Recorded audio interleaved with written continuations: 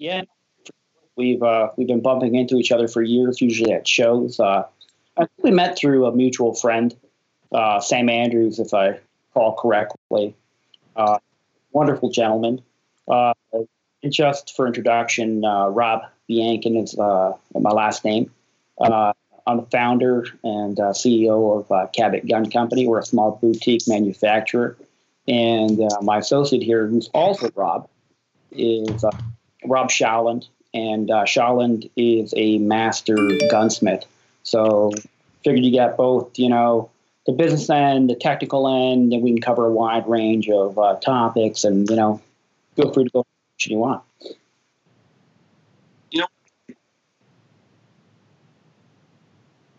Hank has no sound. I can hear you. Yep. At Babyface, Hank has no sound. Probably because you're trying to mess with your video stuff. Because we can hear you. I bet you your audio is coming through. We're looking at your other video. So for anybody out there that's listening that can actually hear me and not Hank, Hank has been messing with a new camera setup. Instead of using his old setup, he wants to use his Canon and a microphone. So he's probably not pushing the correct audio through. So give him a second. We'll figure it out. Sure. So do you guys want to go by, what was it, R1 and 2? Sure. Yeah. Okay. Can the people hear me now? I'll be R1. R1, yeah.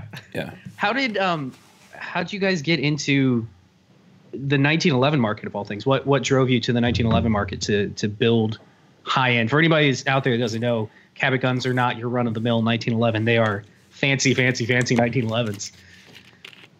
Well, it happened a little bit by accident. It wasn't really a planned business to start out with. So I think it was back in 2010, I really just wanted to have a high-end 1911. Mm-hmm. And I came into guns really as an adult. I was telling Hank before, I grew up in Canada, and when I moved to the U.S., married an American, and guns are ubiquitous here. Oh yeah.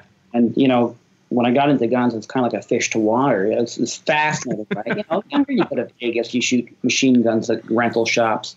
But when I got down here, I had a lot of friends that were very promiscuous with their guns, quick exposure to it. And I was surprised once I started learning about guns, and particularly the 1911, which is the iconic American gun, that they were still built the same way after 100 years. And it just seemed to me that with today's capability of very high precision modalities, there could be a different way to approach construction.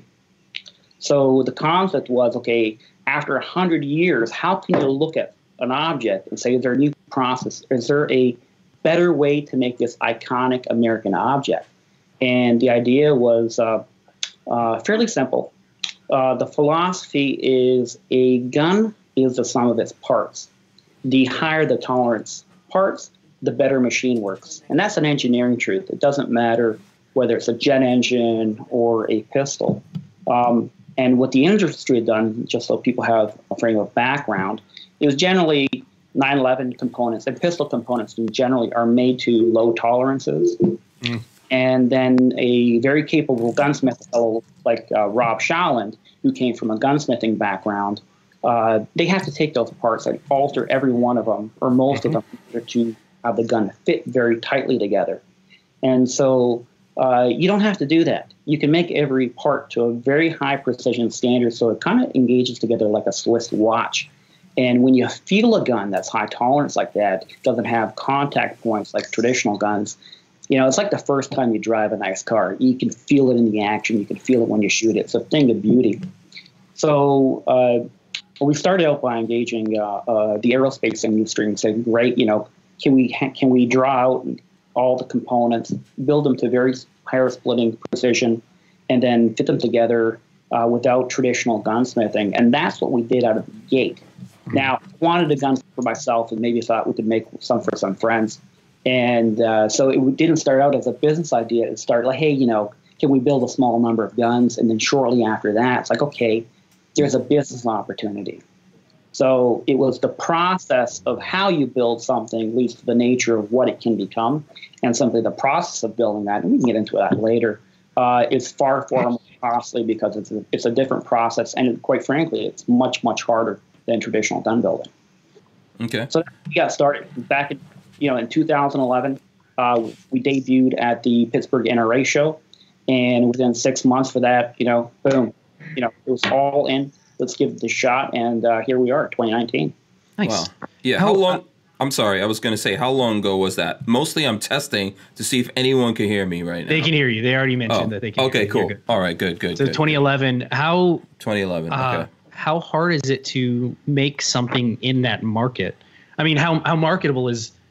How well do high-end 1911 sell? I guess I've heard people like loving their high-end 1911, so I guess there's a pretty good market for it. But I know you guys make some like not just like $3,500 guns. You guys make some crazy stuff, like bespoke shotgun level 1911s, right? Yeah, I mean, there's a lot of mythology, and we can dispel all of it today.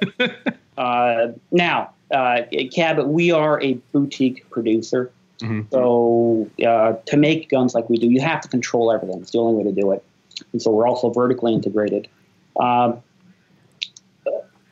it's a niche market, to be sure. Mm-hmm. And so by industry standards, we are very, very small.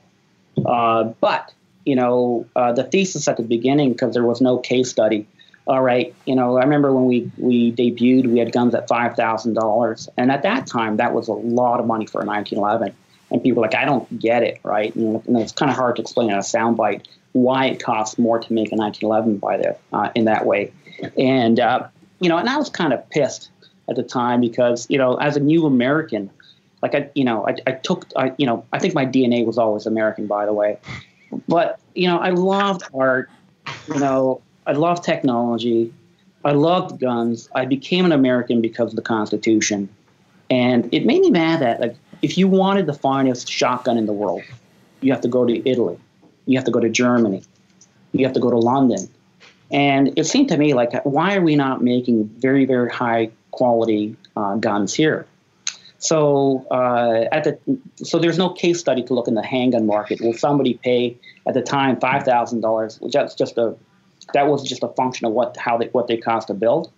And then it was, will they build, will somebody buy a $10,000 gun and a $25,000 gun, a $50,000 gun, a $100,000 gun, right? And so there was a case study. And my basic thesis is, I love beautiful guns. And, if you like nice guns and you own a nice watch, well, maybe you can spend $5,000, $10,000, $20,000 on a gun. And so it was a belief in something where there wasn't really a case study to look at, but just something like, I kind of wanted to do. And then I tested to see if there was demand. And fortunately, there was enough, to get us going and to build us a modest business. Okay, cool. What would differentiate between a basic, I'd say basic, but like a $3,500 gun? Like, I think you guys have the S100, T100. I can't remember. I just looked at the website. What would differentiate between like that level, that tier, and like a $50,000? Is it just materials used? Yeah. Well, the foundational building block of every gun, firstly is, here's a steel, right? And so one thing that's unique on how we build a gun compared to anybody else in the industry is that we don't work with a casting. Even a forging is a shortcut in our view. So a tool maker making a critical component for a high tolerance need would start with a block of steel. So that's what we do. So the receiver for example, in the slide, we make in-house. We make small parts. And so to give you an example, I mean, you can buy a casting to make a gun, which you'll find on a low end, not a low end, a typical 1911, right? You can buy them, and they come from overseas, and they cost, I won't say how much, very, very little money. You would be shocked. Mm-hmm. And then typically what other people in the industry do is they'll buy a receiver that's 80% made in, I don't know, Korea from Dasan or something. They'll machine rails, and they'll, instead of saying made in America, it's finished in America. Mm-hmm. And I said, no. One of the fundamentals of Cabot was I wanted a made in America product that was really made in America, and I mean from scratch. So even the steel that we source, we use the Buy American Act. I wanted all American. But if you're going to make a component from a block of steel, this is an enormous cost differential versus starting from another method. It's the hardest way to do it. Is it overkill? Yeah, probably. But that's what America's all about. That's right. That's what we're good why at. not? You know, like, why can't you do it that way? Yeah, you know? that's what America means in. It's not the best business model to like make things the most expensive way possible. But fortunately, you know, there's a sliver of people out there that don't care. You know, they want it made in that fashion, and you know, we found that small niche in the market. Yeah. So I'd like to get Rob Shalland in on here. So Rob, like, who are you? How did you wind up meeting? Are you also from Canada, by the way? Let us know now. I'm from the communist state of Illinois. Oh boy, I don't know which ones. Okay, I think you got Rob beat. We're putting the gun turrets up and the fencing. So I just snuck out and I got out to join Cabot, but. My ride in the gun business kind of started at a very young age. 19 years old, I started at Springfield Armory on the 1911 line. And back in those days, we had a blued or a Parkerized 45, your choice. Yeah. And I kind of started in that area, and I was also working on a Tanfolio CZ75 style pistol they were building at the time called the P9. And I thought that gun was it. And when I looked at the 1911s, I thought, who would want to buy that old dinosaur? Who wants that crap? Mm-hmm. That's like so old. That looks like my grandpa's gun. And here I am 30 years later now, after working for Les Baer, working for Armalite of all places, and then having my own custom shop, and now to Cabot. Okay, so Armalite, there were no Armalite 1911s that I know of. No, I worked on AR there a little bit, got a little bit of experience with that. Okay, cool. So, so in the beginning, you're saying like these 1911s, you thought they were like for old fogies? Yeah, I honestly thought that the 1911 was just going to kind of fade and go away. Okay. High capacity 9mm was where it was at. Mm-hmm. And also around the same time I saw my first Glock. Mm-hmm. And I was like, what is this thing? Mm-hmm. And I was kind of stumped by it, but I kind of saw like where it was heading, you know, and I thought the 1911 was just going to go by the wayside. Okay. I mean, it's interesting. There's lots of companies out there making 1911. I mean, in the gun world, there's companies making lots of things. I think most people are making AR-15s. Then there's a lot of AR-15s and 1911s. Sure. Right? That doesn't make everything all equal. This is something I want to ask, both of you guys. What's the prototype of your customer? Like, who do you see that buys Cabot guns? What does that person look like? Yeah, it's actually, there's a range. I mean, typically it's a person who's probably older than 35. Typically, I would say 45 or older. Obviously they have to have disposable means to be able to buy an upper end pistol. So a lot of, younger people are precluded by that. Not all. Quite often they are small business owners or 1911 enthusiasts. And they range quite a bit. 25% of our business is outside the U.S. and it has been since very early on. So we cater to, some fairly high-level collectors who, they're looking for something unique, something exclusive, and rare materials. And so it's a very dispersed market. It's not like we look, Texas, that's where all our sales are. Florida, I mean, it's really dispersed all around the country and all around the world now, surprisingly. Mm-hmm. Okay. So do you have some celebrities in there, or that's not like a big part of your market, you think? No. We have quite a few high profile clients. Some are very public about their ownership, some are private. But all kinds of highly visible people that you would recognize from actors, musicians, politicians. Mm-hmm. It really broad spectrum. There's quite a few celebrities that have been very public about their enthusiasm for Cabot guns. And, as a small company, that's kind of like a godsend, because you can't kind of buy that, and they got a lot of visibility and a lot of prestige. And, I've been fortunate. Like, we've had a lot of folks that, they've looked at a small business, and when they buy a gun from us, if anybody buys a gun from us, it's not a commodity transaction. So, we're building something that is, one, a very highly personal object, but two, if I'm making it for you, that's a very tight relationship.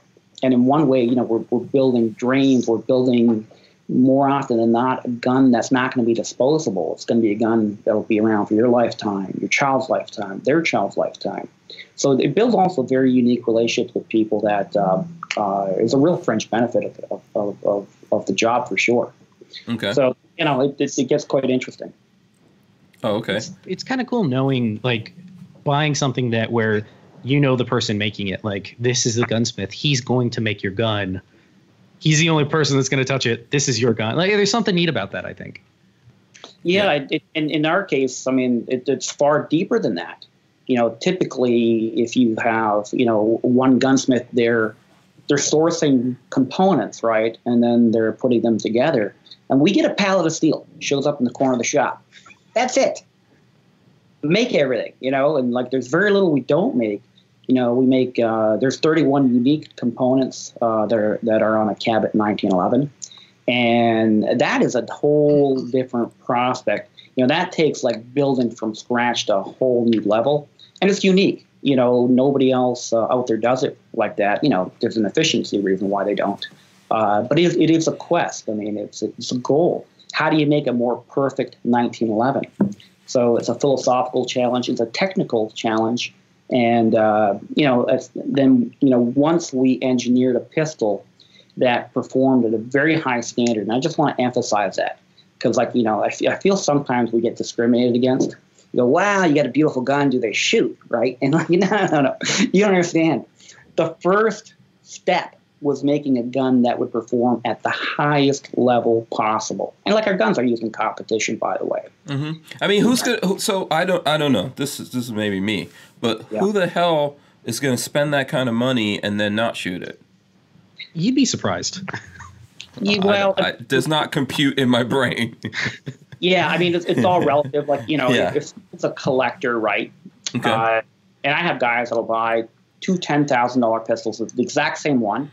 Mm-hmm. One shoot, one put in their collection. Okay.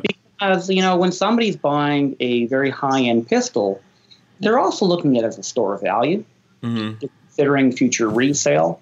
And with those elements in mind, those in the business who do that tell me that the condition of the gun is critical.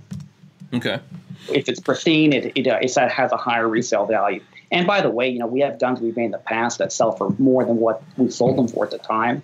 And, quite often with the custom work, for example, if you call me up and say, hey, I want a custom mirror image pistol set, rare materials, crazy grips, etc., it might take you a year or longer for us to deliver that. And so it's happened multiple times where, like, okay, we have a number of projects in queue, and then I have somebody who calls me like, I want one next month. I go, well, we don't do magic, right? There's a process. And so quite often, somebody can commission a set of pistols for, say, $25,000, and then I'll call up another customer who has a set that'll be ready next month. Say, hey, I have somebody who wants one now. Okay, they'll pay $35,000 or $40,000, right? We'll split the difference over 25.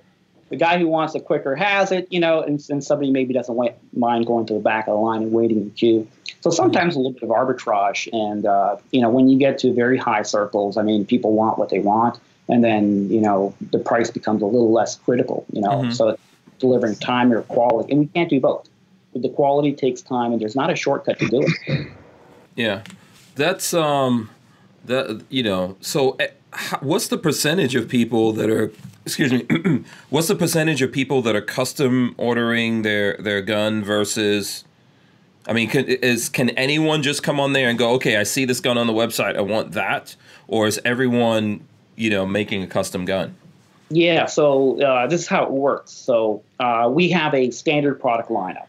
Mm-hmm. And from that, it starts from, $3,600 on up. And, you know, you can look at a menu of pistols, right? And every pistol will have a menu of options that you can customize with, right? And so that's one level of custom gun you can build. And then what we have is our Oak grade or Oak collection. And Oak is an acronym for one of a kind. And so you can come to me and say, I want a gun, something that has never been done before, something that's never been tried, with materials no one's attempted for. And, you know, we can create that for you. Okay. Anything. And that's what we call our Oak grade. And that is where, like, you know, okay, you go from, you know, the, you know, regular guns can be $3,600 to maybe $15,000. And Oak grade pistols, you know, they might start at $15,000 to $25,000 for a single pistol, and then go up from there exponentially. Now, one question you asked earlier about the difference between a $3,600 gun and a $50,000 gun is after that $4,000 base of construction, right? Then it's always materials and finishing, and the sky's the limit. It's imagination, right? And so a lot of time you're creating, you know, like the concept, and, you know, it's really fun. We have clients that are very engaged and participating in the creative aspect. And then we have other clients that, you know, they will give quite a bit of trust and, like, you know, that, hey, I got an idea. I'm like, what is it? Can I explain it? Do you have a picture? Now, what's going to cost? Like, I don't know, more than the last one. Okay, go for it, right? And so you build a little bit of relationship. Well, you have to deliver, and you have to over deliver. So there's different ways that it can be that you can go. Finishing is more art, although there's technical aspects to it. And that's something, you know, that you evolve and adapt. For example, we've been doing quite a bit of work in Damascus steel. Back in 2013, we did our first pistol with an artisan upper, and at that time it was the first 1911 with an artisan Damascus upper on a 1911, and that gun set a record for the highest price sold. Handgun sold that was not engraved. But from then to now, we've learned an immense amount of finishing. And so the steel itself is one starting point, but what you can elicit from the material in terms of contrast, depth, is quite spectacular. And it's very, very time consuming. You know, it becomes an art. And, you know, so, I mean, we're a small company, 16 people altogether. But we have a multi-discipline team. So that's the key. You know, I mean, it's really a team effort with a lot of different specializations. You know, my business partner, Mike, who joined me after my second year, is a high-level engineer. Rob, who's on this call with us or this talk with us, is a master gunsmith from a gunsmithing background. We have tool makers, machinists. And it's a combination of really a varied amount of skills, but each person at a really high level of capability within that skill set. So we're just lucky. I mean, it's really a team effort of what we do. And, you know, we try to sit back. There's no ego involved. It's like, okay, great. How do we do this better? How do we make this spectacular? How do we do what hasn't been done before? Yeah. And so it's a fun journey in that regard. Yeah, so it sounds like you guys enjoy people, you know, calling up and going, hey, I want this crazy thing. I'm going to ask Robert Showland, what's the craziest thing since you've been there, you know, craziest requests you've seen come into Cabot Guns? That's a tough one. They're also crazy, man. Oh, really? Okay. Just did one with some Damascus grips and a full hand-forged Damascus upper and lower, but then they wanted the upper and lower DLC'd. So to get some contrast still in the material, you have to etch it deep enough to be able to polish the high spots in the steel and then leave the lower spots in a duller finish so that you have contrast to the finish and it doesn't look like it's all one color. That's probably the most insane one I've seen in a while. Yeah. And I mean, this is not that pistol set that Rob's talking about, for example. That's something we recently finished. And that is taking the finishing of that material to a place like we didn't even know was possible. I've never seen anything like it before. we're getting photography in the next couple of weeks that'll be professional that we can show. The client hasn't seen it yet, but with that set of guns, and so from that first gun where we did an upper, we've now done pistols that are upper, lower, and we've done pistols that are uppers, lowers, all small parts, practically all small parts, and even the right and left, because we make a left-handed gun, which is unique in the industry too. But the finishing now that we've taken Damascus to, which has not been seen, you'll see in about a month. I think it's the most beautiful thing we've ever done. I mean, it's breathtaking. It's one of these things that you look at and it makes your heart beat faster. It's truly a thing of beauty. Do you guys have? Is the Dante's Inferno from you guys? Yeah. Oh, okay. Yeah. Lewis 1911. He's saying the Dante's Inferno. So that's his comment. One of my favorite guns ever, and long journey there. That's engraved by master engraver Lee Griffith. Mm-hmm. And Lee Griffith is he's a remarkable talent, but he's a really fascinating, interesting guy as well. Mm-hmm. He has a 7-8 year wait list. He really has 3 patrons that have him booked in perpetuity. I met Lee at a Safari Club show. We were both there at a Griffin and Howe booth, and Lee had a rifle there. I didn't know who he was, but I was looking at the rifle, and Griffin and Howe, they have Boss, Purdy, all the great European engravers, and the engraving on Lee's shotgun, the subject matter was unique, the technique was unique. There are elements in it that I'd never seen before. So, we're just hanging out a week. And Lee, what's this? So he starts explaining it to me. And I'm not an engraving expert. I know more now than I did then. But you can tell when you see something that is extraordinary. And Lee's work is truly unique. And later during that same weekend, I bumped into a fellow who publishes a book on engraving. And he asked me, hey, and I asked him, hey, have you heard of this guy? And he starts laughing at me. He goes, oh, please. Lee's probably the #1 guy in the world right now, because, his range from Bolino to deep relief engraving at a technical level, I can only describe as the hand of God. Mm-hmm. So, Lee didn't start engraving until he was 40 years old. Wow. What? So he's a potato farmer. Right. Okay. Had a neighbor approach him, say, "Hey, Lee, I know you're artistic. Lee likes to draw and paint. Can you engrave a knife I made? Maybe we can get a bit more money for it." And Lee says, "I don't know anything about engraving." And so, typical to Lee, he couldn't afford the $300 to buy engraving tools. So he, from old farm implements and screwdrivers, he made his own engraving tools. Okay. He's the right guy to stabilize that. And so for 10 years, he farmed from 6 a.m. to 6 p.m. at night. And then he engraved from 8 p.m. to 2 in the morning. Yeah. People don't do that kind of stuff anymore. Yeah. And 10 years later, he was awarded the master engraver from the Firearms Engravers Association. And, once in a while, a guy comes along who has the hand of God. And I'm told by very credible sources he may be a better oil painter than he is engraver. So, he's amazing. Yeah. We were very lucky to, I got to know him, and, I didn't think he'd ever do a pistol for us.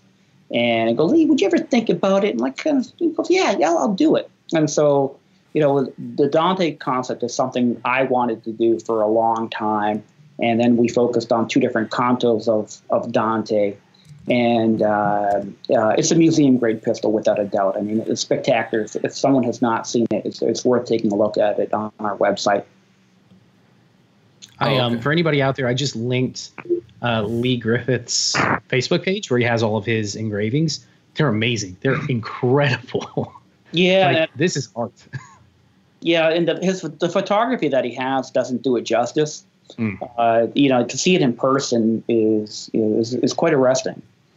Oh, yeah. Here's the one for the Dante's Inferno. Wow, that's amazing. You can literally just look at the grips on that pistol and get lost in that grip and you walk away and you'll come back and you'll see something that you didn't see when you were just there looking at it. I feel like this should be like hanging on a wall or something.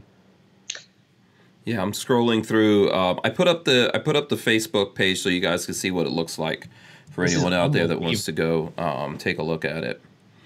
And yeah, then it's amazing for some, and he's only been doing this 10 years. No, he's longer now. So now he's at a point where he engraves full time. But his journey to get there is, one of those great stories about personal perseverance and determination. And I just have a great admiration for that. And he's a humble guy too, very rigid, straight laced, but he's productive even as an engraver, because a lot of engravers are artists as well. And so in the creation of arts, there's a lot of ups and downs and emotion. But Lee's disciplined. Like at 6 a.m., he's at his bench still. 6 a.m. he starts. He works 10 hours a day. So he'll have a body of work out there. Most of it's going to be in private hands, unfortunately. But he'll have a body of work. Because I think before a guy like Lee, maybe the Fracassi's in Italy, they were not, perhaps the best, right? And I love the fact that we have a guy like Lee here in the U.S., an American, who's doing work that is at the highest level of engraving, on par with anything that has been done historically. Yeah. So let me ask this question, because I think a lot of people will probably relate to this. Let's say there's folks out there and they want to get into some aspect of this industry, like engraving or, doing what Rob does, being a gunsmith, etc. How do people, from you guys' point of view, how do people get into the industry?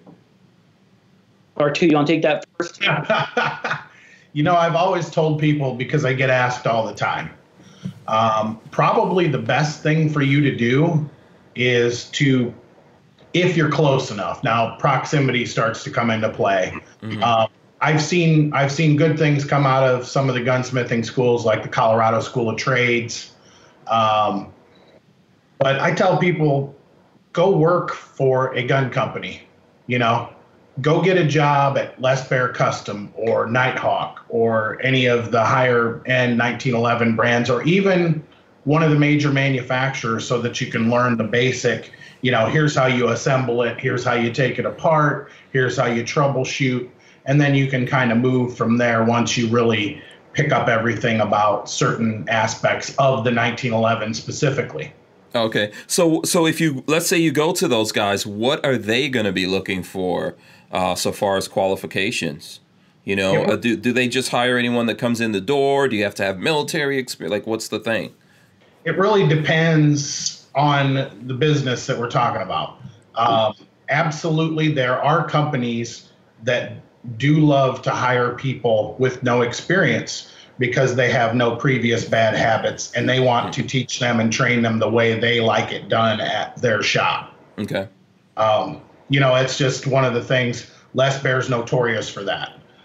He will occasionally hire people from gunsmithing schools, but he prefers that somebody have maybe a little mechanical aptitude, but not really have an idea of, what a 1911 is and how it works, because he wants to teach them the way he wants it done. Okay, that makes sense. That sounds counterintuitive, but it makes sense to me. He doesn't want the bad habits. And there can be some, and it just depends on the company and what extent they do work. I mean, the extent that Les Bear does work as far as hand fitting goes is higher than anyone else in the industry. They do more hand fitting than anyone, hands down. Oh, okay. So if someone's out there and they're kind of like worried about that, like approaching a manufacturer or something, they shouldn't be? Is that what you guys are saying? I'd say don't be scared. Email your resume, let it go. Nothing ventured, nothing gained. Yeah. So Robert, is the industry hiring now, or how does that look for you guys? Are you guys cutting back, hiring? What's going on there? Yeah, I mean, we're not the perfect bellwether for the industry, right? Because by default we kind of fit in the luxury market, and we're not able to scale, production to giant levels, and not what we do. But we're in a stabilized industry, so 4 or 5 years ago, it was an abnormal market, but guns aren't going anywhere. The industry will be here, but people ought to be mindful. The industry and gun companies have big names, but it's a small industry. So the civilian firearms and ammunition market is much, much smaller than people think it is. So, that entire market is something like 10 or 12 billion dollars. That includes ammo for the civilian market. The firearm portion of that is maybe about $5 billion. And, to put it in perspective, and people think, oh, it's a giant industry, there's a lot of money in it. It's not. It's a very competitive industry. Gun buyers are probably the most knowledgeable consumer, as you guys can appreciate, right? Yeah. And YouTube doesn't help. Yeah. So what I think is absolutely true, like if you're working in this industry, you're working in this industry because you want to. Like, so you have to have a passion for, you want to be making, guns or doing something within the Second Amendment or industry or firearms industry. And so there's some limitations. So if your goal is like, I want to make the most amount of money possible for everybody out there, the gun industry is not the best course to do that. There's higher return on investment on, as a business, there's other things I could be doing that is more lucrative than making guns. Yeah. I'm happy to turn a dollar and, make something that'll be around for generations. It's very, rewarding to me personally. But there's opportunity for sure. Somebody needs to identify the area that they're interested in within the firearms market. There's a real broad range of work within the firearms industry. Everything from training, manufacturing, to the components, to gun building, to gunsmithing. And it's a process. If you go into it prepared, your first 3 years is almost like, okay, you have to go into it thinking long term, and this is what you want to be doing. And, as an employer, as a small employer, and I think this applies for any small business, you want somebody who, one, has a work ethic, right? Somebody who's reliable. And then you want somebody who's going to show up early, the guy who doesn't make excuses, somebody who comes to you and, just doesn't want to be good. They want to be better. And then when they're better, they want to be the best, right? And so like anything else, I think the path to having a fulfilling career in the industry it's a journey, right? It's going to take a number of years for anybody junior to get into it.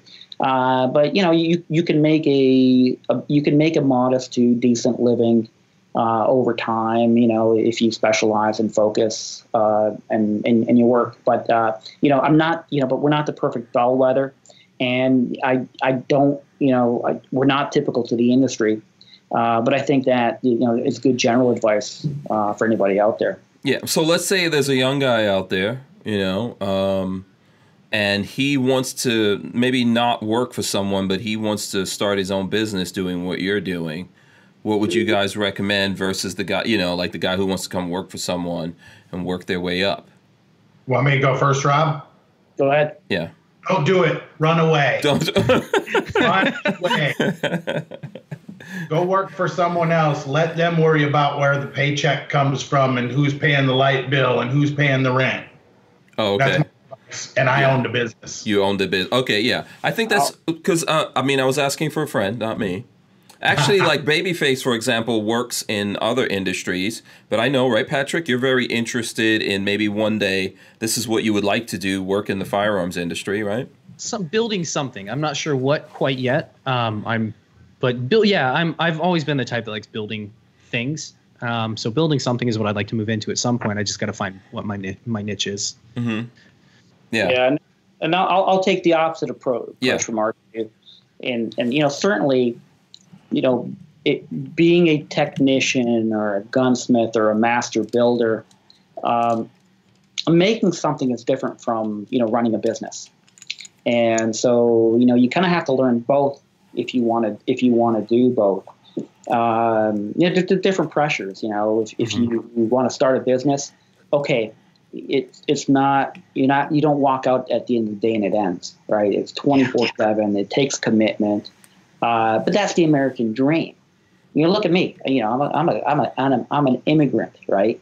A guy who came here, right? Got into firearms. Like, I like to maybe build a gun, have a gun built a certain way, and then build it into a business. Mm-hmm. But it's a process. It's a sacrifice. There's no easy way to do it. I think the old advice where like find something you're really passionate in, right? And with enough time and determination. You'll find a path. And what were you making in Canada? Just out of curiosity. I'm sorry, I didn't mean to cut you off there, but something in my brain says, what was Robert Bianchin making in Canada? Yeah, no, I was an academic. So maple syrup. Yeah, I know.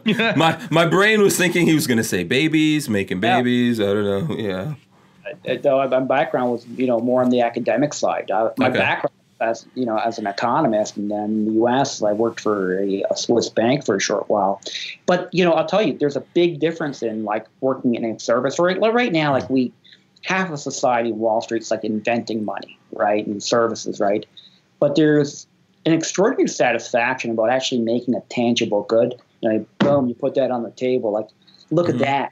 You look at something, you created something at the end of the day, and you have to know what your goals are. So, your path will depend on what your personal goals are, on what you want to achieve. And more importantly, like, okay, what constitutes a meaningful life? Mm-hmm. These are bigger questions, right? Mm-hmm. And, for me, being in the gun business is more than just a gun. It's, what it represents. It's the philosophy, mm-hmm. It's the identity of what created America, and it's turned out to be a wonderful palette, for creativity and expression too. So, there's larger questions that, we have to answer individually as to, what that goal is. But at the end of the day, being successful or making it in a business to some extent will be determination. And but you can study a lot. You can read a lot about, business and strategies and marketing and operating. But, usually it all starts with an idea and find something that you think is unique. The firearms industry, the large industry, is very competitive. So you have to find some area where it's a niche, in my opinion, if you're starting a business. Because you're never going to compete with a foreign producer. You're not going to compete with $1 billion conglomerate. So you got to find something different and something unique. And then you might have a small path to build a business on. Okay, very good. Now I'm gonna do some questions. I'm gonna go to this one because he gave us $2. So Richard Hughes says, R1 and R2, do you own a High Point? Which before you guys respond to this, answer that, but also this: what other guns do you own from people other than the ones that you guys manufacture? I think Robert Bianchin doesn't even know what a High Point is. He might not. Yeah. How do you say that? Yeah. I do. Yeah. And no, I don't own a High Point. Sorry. Okay. Nothing wrong with that. Nothing wrong with that. I've only heard good about the company though when they were in business. Everybody would tell me how they stood behind the product, so I can't say anything negative about them for sure. Yeah, High Point's still out there. They're still making guns.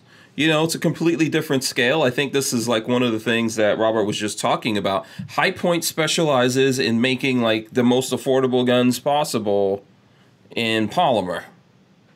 There's some guys that make some other stuff, but that's what they do. What about you, Bianchin? Have you never heard of High? There's probably no High Points in your safe. That's legit, man. I mean, if you need a gun to take care of yourself and your family, and you can afford a High Point, thank God there's a High Point out there. Amen. Like, good answer. It really is. I mean, I don't own a plastic gun. I never my goodness. Okay. I probably never will. Either something about a piece of metal that has weight and heft to it that I love. Yeah. Outside of the 1911, of course, Cabots are what I have and own and what I love. I don't own a 1911 outside of Cabot. So, okay. Part of what we do is we want to live in our own bubble of looking at the 1911, mm-hmm. and so do that. And we're not located where the rest of the industry is. Like you have to kind of isolate yourself, and that's that's kind of deliberate of what we do. But other than that, if it's not the 1911, I do love nice shotguns. So, I have a few shotguns. My favorite is probably this beautiful restored Parker Brothers that I own. But, I got, a Beretta, Silver Pigeon 2 or 3 or something like that, is terrific for doing sporting clays or trap. But no, I mean, if I had unlimited money, I'd be buying shotguns in addition to maybe making more 1911s I could personally keep in my own collection. Oh, okay. So you like doing skeet shooting, bird hunting? What kind of stuff is it that what are you using the shotguns for? Yeah, I mean, I've never had the luxury to be a golfer, right? But when people talk about golf, to me, it's the equivalent of like when I get to go shoot sporting clays at a nice facility, right? There's just a beautiful aspect of being out there, the rhythm to it. And there's some really fantastic courses that to me is like, okay, a beautiful day to spend the day. So I think, I find that to be, quite a bit of fun. I wish I could do more of it. Okay. You ever think about making, a Cabot gun shotgun? No. I mean, we want to do, we do one thing. And it's hard enough to do one thing really, really well. And so our commitment to focus is dedicated to, the 1911. And we do have some fun innovation coming out, and we can talk about that a little later too. Okay. But an evolution of the 1911 platform. Okay, cool. I respect that. R2, I know you probably own lots of different kinds of guns. I've got one XD that's in pieces, 9mm original. Okay. And I got an XDS that's never been shot. The end. Oh, really? Okay. That's your whole gun collection right there? Yeah, that's what the end says. The end. Oh, no Cabot guns? Well, I have one, but it's at work and it never comes home and it just kind of sits there. You're like that mechanic that his car doesn't work. I do have some 1911s, but they're in pieces, so I don't count them. Yeah, you're that guy. You're that guy that everything, all your guns are in pieces. Every gun we've ever, we produce. So. Oh, okay. Yeah. Listen. The Delta Elite I have in pieces. It's phenomenal.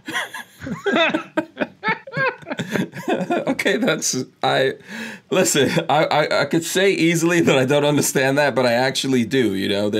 There's people like that out there. Let me get another question in here, and if people do have questions, let us know. We'll try to get them in. The Tyven Show, who's also not a fan of anything polymer, he wants us to ask you guys: is there any limit to what kind of material that they will not make a weapon out of? He says he'd like to have a 357 style 1911 made from Hastelloy? I don't know what that is. Yeah, I have no idea. Do you guys know what Hastelloy is? Or maybe I've not worked with it. I mean, the limitation is the material has to be structurally suitable to withstanding, the load capacity of shooting a 45 ACP. Most of it makes them 45 ACP. Mm-hmm. So, not all materials are suitable to making a gun. They can't be too fragile. And sometimes, there's theory, and then you have to test to find out what'll work. Mm-hmm. But if a material seems to be possible, and something's commissioned, I mean, there's probably nothing that we would not try. How about liberal tears? I want a 1911 made out of liberal tears. Can we make this happen? You've made stuff from pieces of the moon, asteroids. Come on. Makes good lubrication, I'll tell you that. Okay. Let's see. Len Holt says, have there been any requests for calibers other than 45 or 9mm? Yeah, a little bit. We've done some 10mm, some 38 Super. But, we're pretty traditional. So I think we were probably the last producer to even make a 9mm. Resisted for a long time. But ultimately, we got to listen to demand. And, now it's, 9mm is maybe 30% of our production. Yeah. Yeah. Okay. So I think Tyven was also texting me that. I don't even know what Hastelloy is. Is that liberal tears? Somebody? It's a nickel chromium alloy thing. I just looked it up. Oh, okay. I've never heard of it before. Yeah. We have a guy, Jay, who's like a metallurgy genius, and formerly from the aerospace industry, kind of retired, but you throw any technical material question at him, and he's like Rain Man. It's freaking beautiful, Yeah, Tyven is saying it's one of the hardest steels. So, you guys, how much do you guys have to put into R&D for when you're talking about these custom finishes, so I was looking at one on the website. It's a blued, and I don't remember. I don't have it up. It was a Oh gosh, I can't think of what it was. But how much R&D do you guys have to put into like coming up with these finishes, like figuring out the best way to finish these? Yeah, it's a process of articulation, right? An iteration. Mhm. So, for example, there's finishes that we've tried for years to develop. And just haven't quite gotten it? It didn't work out right. A little stubborn. And then there are other finishes, for example, that are accidents.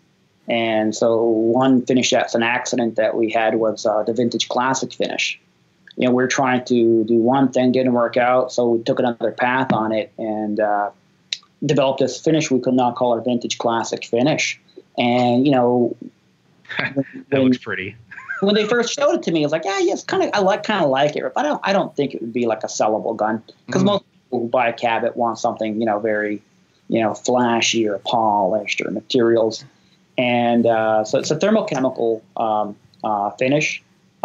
Very durable, and it's our number one selling finish by the actual the pistols that we make. How do I It looks find like that an on the old- site?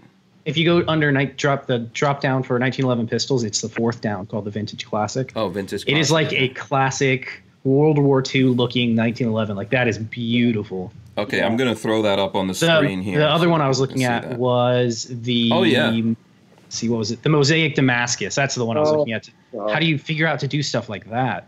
Well, the limitation from what we've done so our guns are really engineered, pushing the pistols and the construction of the components. But so our limitation from a construction standpoint really is materials, right? Or engraving or embellishment or finishing.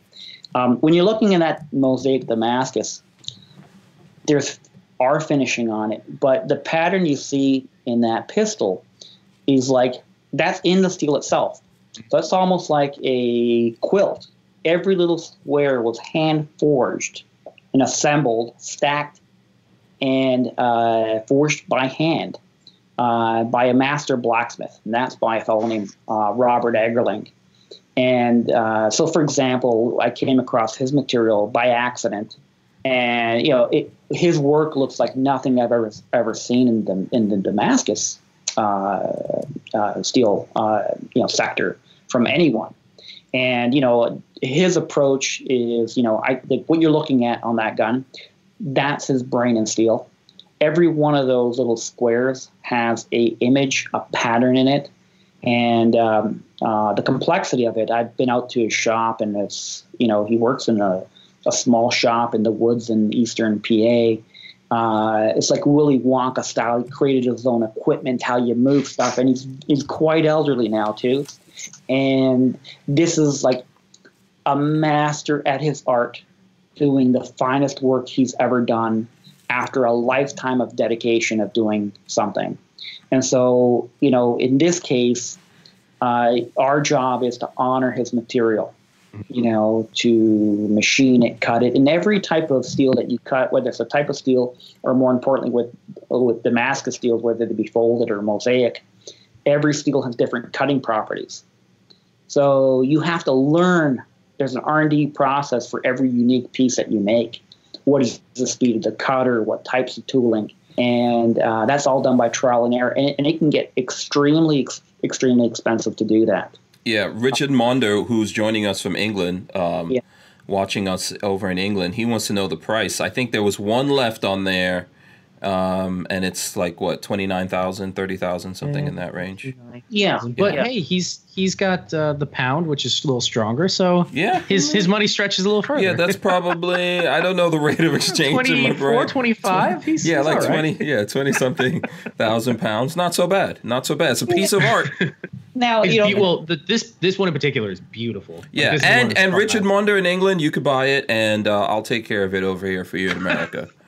Yeah. So for example, there's only 4 of those, right? And there's one block of steel he made enough to make 4 slides, 4 grips, and so it's something only 4 will ever exist, right? And the material itself is spectacular. Of course, we had to learn how to finish it, to draw out the colors and the finishing. And it's a gun, that's competition grade in terms of its shooting ability. Now, if I only had material to make one unit, that would have been a $75,000 to $100,000 gun. Oh, okay. So Yeah. because there's 4, then okay, there's only 4. But if there's 1, then it'd be more valuable than 4. But if there were 25, maybe they would be $20,000. Yeah, I think Richard says he wasn't asking about that one. He was asking about the World War II style one, the classic, 7,500. the classic finish. Yeah. Yeah. Yeah, that's so and so for example, that vintage classic pistol, it's under $4,000. Yeah. Okay. Which is that's pretty good. It's still a lot of money. It's a lot of money for me, right? Mm-hmm. But it's competitive with the other upper end 1911s out there in terms of price. Mm-hmm. But fundamentally, from a construction standpoint, I mean, it's technically in a different class. Mm-hmm. So from a quality perspective, it's a lot of handgun for the money. Mm-hmm. Yeah, I don't think that's I don't think that's terrible. I know there's people that obviously are not gonna. Everyone has their price point. Let's be honest about that whole thing. There's people who wouldn't spend that. But like you said, there's things in life that people spend that kind of money on. Watches, things of that nature, cars, whatever it is, people spend their money on. So I could see that happening. And Richard, that's a lot more affordable. You can buy 2. You can buy 4. Well, no, there's only one left. Oh, of the classic. Classic, yeah. Yeah, the vintage classic. So, you can probably buy 4. I'll take 2 off your hands. Yeah, and speaking of 2 guns, the one thing that we do that's unique in the marketplace is we make a left-handed 1911. Mm-hmm. And so, I mean, it's great if you're a left-handed shooter because everything is inverted on the pistol, not just the ejection port, all the small controls. Mm-hmm. But, shooting a left and right-hand pistol is just fun. It's just totally fun. Yeah. Are you talking about dual wielding? Oh, yeah. Yeah, that's my favorite thing. These things go in the right direction. Yeah. And so for example, but with collectors, like 2 guns have always been more valuable than 1 gun, and usually they're consecutively numbered or something like that. But in our case, because we can make everything, we don't. Okay, great. Let's make it inverted. So we can make a left and right-handed pistol set. And so for people that what is very, very unique out there. That's something that quite a few collectors and high-end enthusiasts have really appreciated. Our production of that. Mm-hmm. Mm-hmm. So I'm looking over at the American Joe Midnight Edition, which for anybody out there that's not on their website, it has a diamond for the front sight.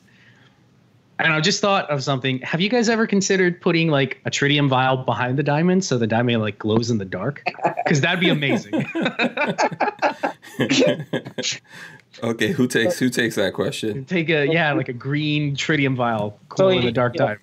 You mentioned you want to work in the industry. Those are the type of creative ideas I like. Yeah. We have not, but I like it. A diamond might seem over the top. I mean, it is over the top, but it's very functional. It picks up light amazingly as you would expect it to. Mm-hmm. So it's a luxury, but I mean, it's really. What carat diamond are we talking about in that thing? I mean, that's a perfect engagement for the man. That's right. Marley needs to buy me one of these. Yeah. Don't give that to Lola, or you'll get in trouble. Not that. I mean, that size diamond. It's not big enough to be impressive. Oh. Okay. All right. But there's a lot of workmanship into crafting a diamond into a front sight, obviously. Mm-hmm. And so there's more work than cost of diamond for something like that. Yeah. That's what I like about what you guys build. So now here's a question for me while I'm waiting for some other couple of questions to come in here before we go on to some other stuff. What does someone have to do so that they can get under the glass and actually be able to, I want when you have the next, I don't know where you're going for in the next one, $10 million, whatever. I remember when you had the meteorite guns and no one, I think William Bethards was the only dude other than you that could even touch it. Moly. I'm looking at the price on those right now. Holy moly. Those sold, right? I know those. Well, Hank, bear in mind, though, at any show that you see us at, right, we'll always have guns that can be handled, right? But if we have very expensive guns where, I mean, somebody doesn't want their gun handled. I can't pass around. I'll be gentle. I'll be gentle, though. I'll be gentle. Oh man, if I were buying a $4.5 million gun, I'd be like, no, I don't want anybody. Yeah, nobody touches it. Don't even breathe on it. So somebody, who we've built or will sell a very high-end pistol to, we can't just like let everybody, play with it, because I mean it's just not correct. I wouldn't want something that had been handled. And if we do, then I kind of have to keep it. And like, I like keeping guns, but, we're in business and I need to sell guns too. But there's always a gun that you can feel. So for example, we just did the U.S. Concealed Carry Show. It was here in Pittsburgh recently. And, with a wide range of guns you could handle. But I also brought a frame and slide, which was very informative, because I would just here, rack a gun, like everyone, like, wow. And that's typically the reaction I get. It's like glass. Yeah. And then like, okay, now feel it without the springs in it. And then they move the frame and slide, like it's like everything that you kind of described technically in tolerances. Everyone's like, okay, wow, that feels on roller bearings, like it's on glass. And then like, okay, I understand what I'm getting. Yeah. And it's a great tool, and it just made me think I'm always going to bring one to other shows going forward, because it's a really great way to see firsthand, how something feels. Yeah. And that flows through to like the handling of the weapon. And we played with every aspect of the 1911. So it's not just, it was fit, but it's like, what's the balance? How does it feel in the hand? We even tinkered with how a gun would sound when you rack it. So why not? Yeah, no, totally. The perception and the pleasure of, going to the range and shooting and handling a gun, why should it be limited to? I want you to know you're about to get shot by the best. I want you to know that this is coming, But I you know what, I agree. I think that there's lots of things that people will say, oh, I would never, like I always thought, oh, I'd never buy a Rolls Royce or something like that. And then someone made the mistake of lending me their Rolls Royce Wraith one time. I think they lent it to me for like a couple of hours, and I had to go to McDonald's with it. Yeah. I don't think they knew I was going to go to McDonald's. This is probably why you don't let me handle the guns. But when if you actually put your hands on something, then you go, oh, okay, I understand this now. There's a difference. For you on that ride, Hank. Huh? To McDonald's with the Rolls Royce. Yeah. How many French fries did you accidentally drop down between the console that you couldn't reach? It was worse than that, actually. So people here on this podcast told me about McDonald's has a secret menu. I don't know if you've ever heard of secret menus. Yes. So so McDonald's has a secret menu, and there's something on there, I kid you not, called the McGangbang. So it's a chicken sandwich and a burger combined, I think, right? Yeah. And a fish fillet? Yes. It's some kind of weird combination of sandwiches. Yeah. So, but not all McDonald's do it, and you have to go to a McDonald's and ask for it. So I drove to a McDonald's, and I told the young lady that came to the thing, I want to make gangbang. And then she cursed me out. And I was like, no, this is a sandwich. You're supposed to have it. So then the supervisor had to come over. It became a whole thing. But no, they would not give me the McGangbang. I had to order the sandwiches separately and make my own. Make it. Yeah, in a very expensive car. Yeah, but I make YouTube videos, so. Oh, you do get a big gangbang. Yeah. But how you dropping knowledge? I'm going to test that. Huh? That sounds great. It depends on. So from what I've heard, it depends on the person working behind the register. Some know, some don't. Yeah, it's just like, doesn't Whataburger do that too? I think they have some weird stuff. Yeah, too. I think all these fast food places have weird. You guys might want to try that as an idea, Cabot Guns. Like have a secret menu gun. Somebody calls up and says, "I want the liberal tears," and this is what you get. Yeah, no, you do. In fact, we have what's on the website, but then there's a lot of unique work we do that never gets to the website, just doesn't get seen. And sometimes it's commissioned work, sometimes, okay, we're just trying to do something different, right? Mm-hmm. And then, so there is an off menu, and that gets popular. I get a lot of people say, what do you have, right? It's like I'll send them a cell phone picture. Oh, cool, I'll take it. Mm-hmm. So, yeah, we don't call it our McGangbang. But yeah, you might, start. But the one-off. Drawer occasionally that'll have something in it. Yeah, for sure. How do you guys handle, well, two-part question here, warranty stuff, and do you guys have people that run the guns pretty hard that you have to send it back every now and then? Like, how does that work? Yeah, I mean, first of all, if you're going to make a very high-end product, you have to stand behind the product, right? Mm-hmm. And, we aspire for perfection. There's no such thing as perfection, but we truly aspire to go as near as perfection as possible.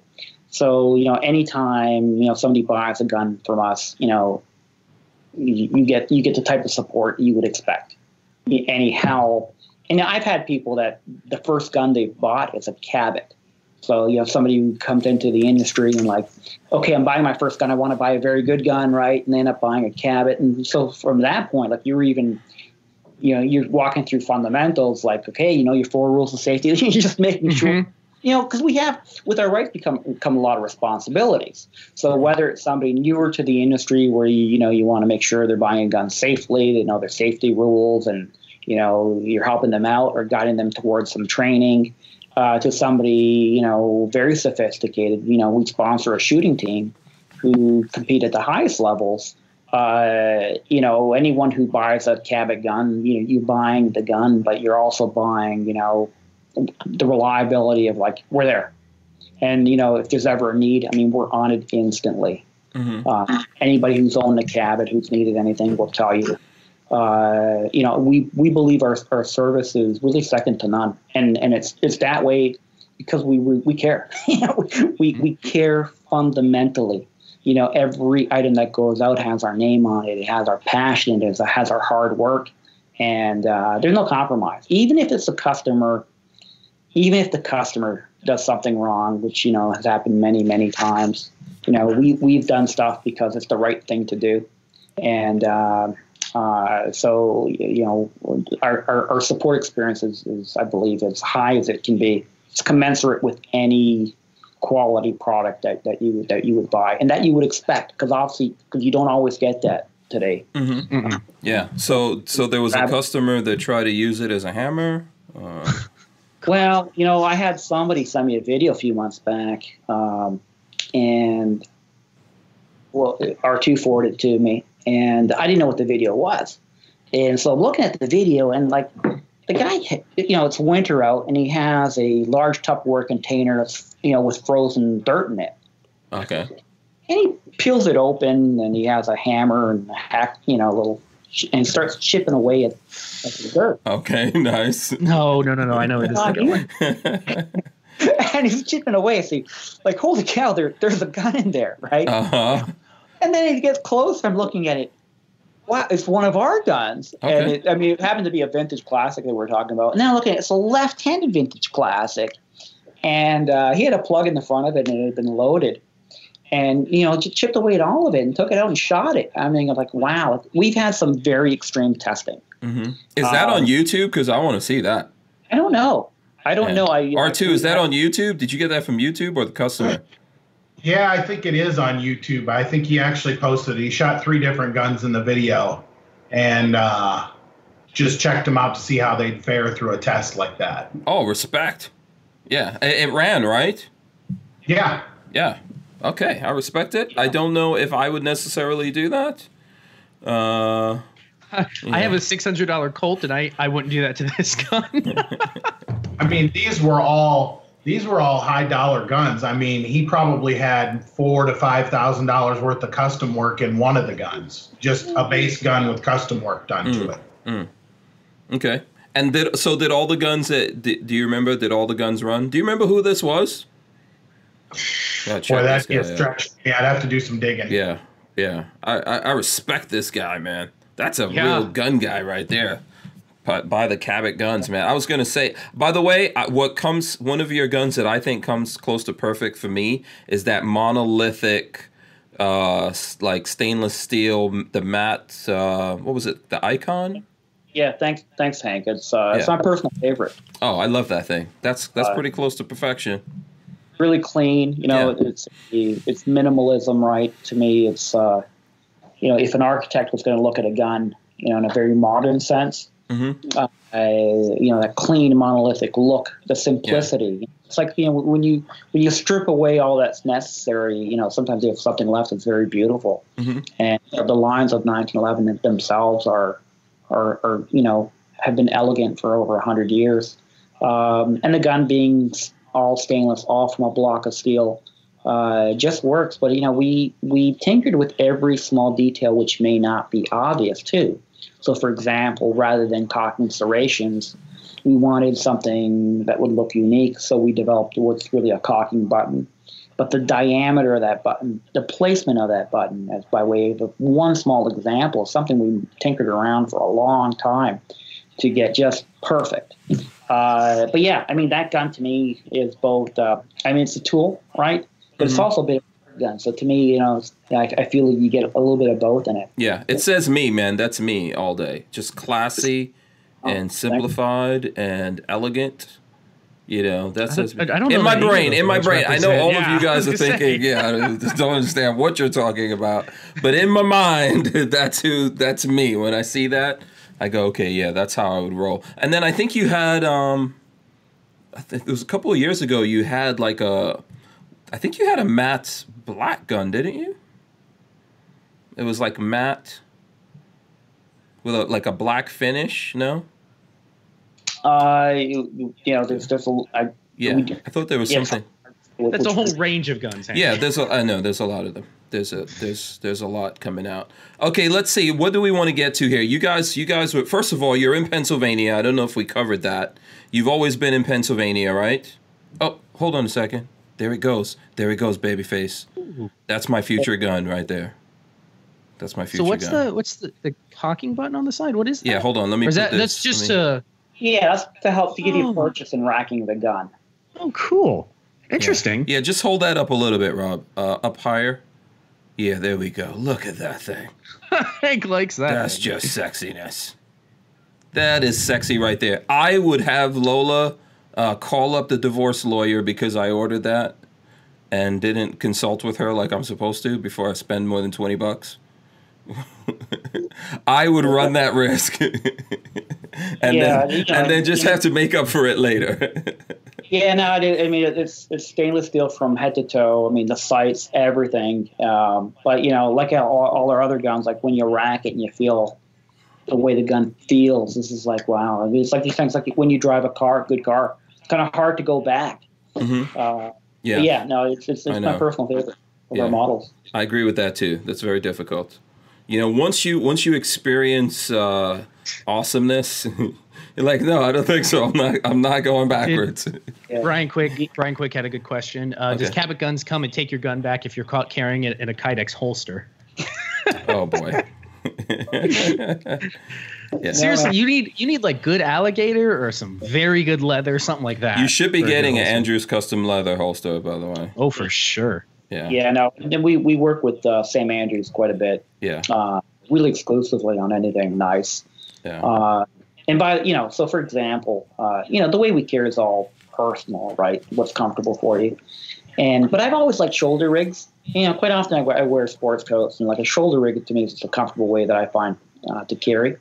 And I used to have like the Galco, what do they call it, Miami Vice, rig or something.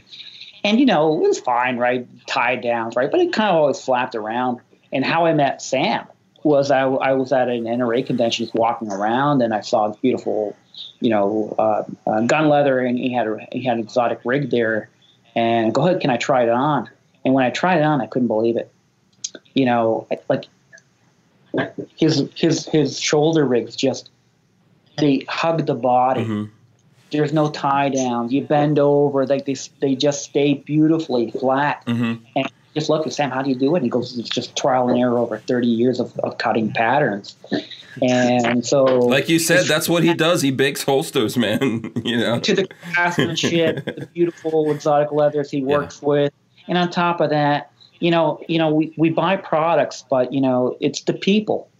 It really is, and and on top of that, Sam has Sam. He's a gentleman. He's one of the finest folks you'll meet out there too. Yeah. So, but it's quite important. Yeah, I think that's one of the things about Sam Andrews, that people are happy to like call up, talk to him, and order something. I always tell people you're buying the person more than the thing. Obviously, the thing is what you hold on to, but you value it more because of the people that make it. That's why I always try to get guys like you guys to come on so that people can see what actually.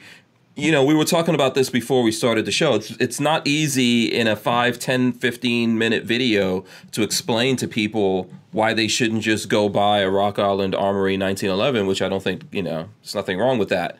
Go do that if that's what you can do. But why would you invest in something like this?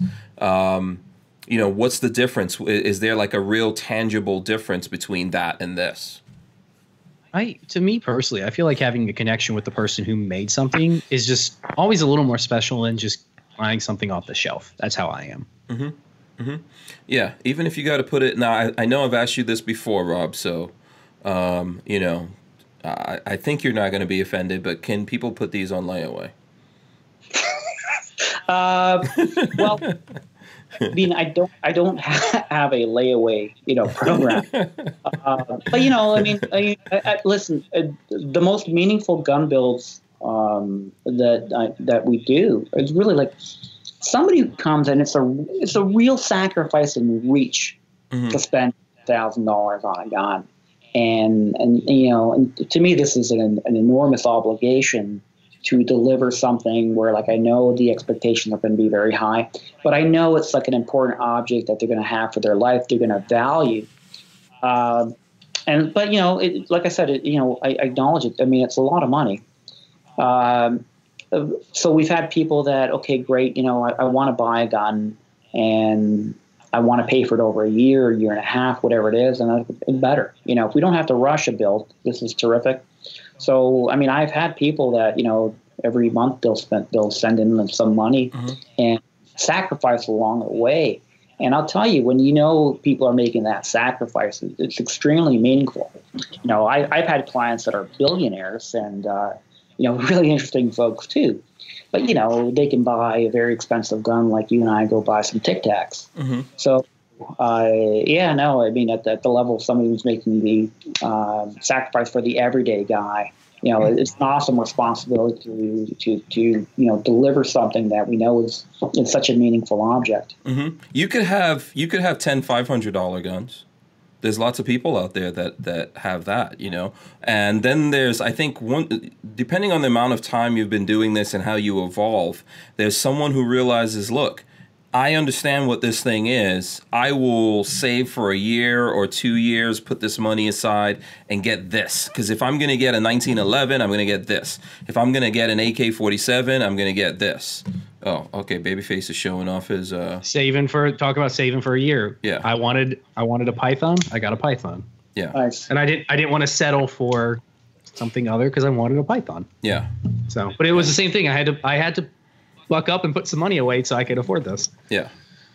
Yeah, absolutely. I think that's, you know, if you realize what you're getting, it's really not that much of a sacrifice to do it. People do it for a lot of things. I see someone was here asking if I would give up my car. No, why do I got to give up the car, man? You can have it all. You can have it all. If you could give up your car one at a time. to get a Cabot, I don't know. I would take the Cabot. No, I'm gonna have both. That's what I believe in. You can have it all. Maybe not all at the same time. You take care of this, pay that off, then you do this thing. That's how it goes. Lola will never be a rich woman because of you. Yeah, well, she, you know, when she got married, you know, my mom tried to warn her. I remember that. I was there, you know. And my mother was like, do you really know what you're getting into here? So, let's see. Let's go to if there's any more questions. Or actually, you were talking about stuff that you guys are coming up with. So if either one of you, or you know, we can get R2 in here. What's coming up with the future of Cabot Guns? Can we get some exclusives from you guys? Can you break some news? I'm sworn to secrecy, honestly. I'm waiting to read Rob's poker face up there. The total. Yeah, and I'll fill in the picture. The you know, and Rob Sholland was a consultant to me for many years before he came to work in-house for Cabot, right? And, so obviously, we valued his talent and acumen, at a very high level, because there's one thing from making the component to, 2/10,000ths of an inch in accuracy to understanding how everything interfaces and works. So there's a number of arts. Mm-hmm. But Rob had a company called Alchemy Custom Weaponry, and it was something, custom gun maker, have a gun made by the top tier gunsmith, and so to bring Rob in house, we bought his company. That's how much I valued him as an individual talent, and so he moved. He moved. Came to work for us full time, and last year we it occurred to us, when we bought Rob's company, and we didn't buy it for the business, we bought it we wanted Rob. Mm-hmm. He had an existing brand with the core clientele that were highly knowledgeable 1911 enthusiasts. And so, people have always asked me, why can't you make a gun that's more affordable? And, as I was trying to explain, the process of how we build a gun and every component of the cabinet is a very costly process itself. So we thought, well, we have the Alchemy Custom Weaponry brand. It had been around before. And so I asked Rob Shallon to design 3 guns the way a traditional custom pistol smith would build a gun. And it's a different philosophy. It's a different build process. But it has allowed us to bring a new brand of 1911s to the market called Alchemy Custom Weaponry, which we rebirthed. And they're a true pistol smith made 1911, high fit and finish. But they're also quite a bit more affordable than the Cabots. Still not mass market, but, at $2,500. Okay. I would suggest it's the highest quality 1911 on the market. And so it's a different process. So somebody's saying, well, why can't, look at somebody else and why can't you build that? Well, we can. And if we're going to do it, we're going to do that better than anybody else at $2,500. So quietly, we brought that to market over the last year. And there's, 3 general base models that, Rob designed. Where can we see these? Are these on the website? Let me see. They're not. It's a separate brand. Oh, okay. It's called alchemy1911.com. Okay. Is the website. Mm-hmm. And you'll see that styling-wise, it's very traditional 1911s. It's the purest guns, and it's all Rob Shallon's philosophy and design. Rob, do you want to talk a little bit about your own personal love and design and view of what the 1911 should be?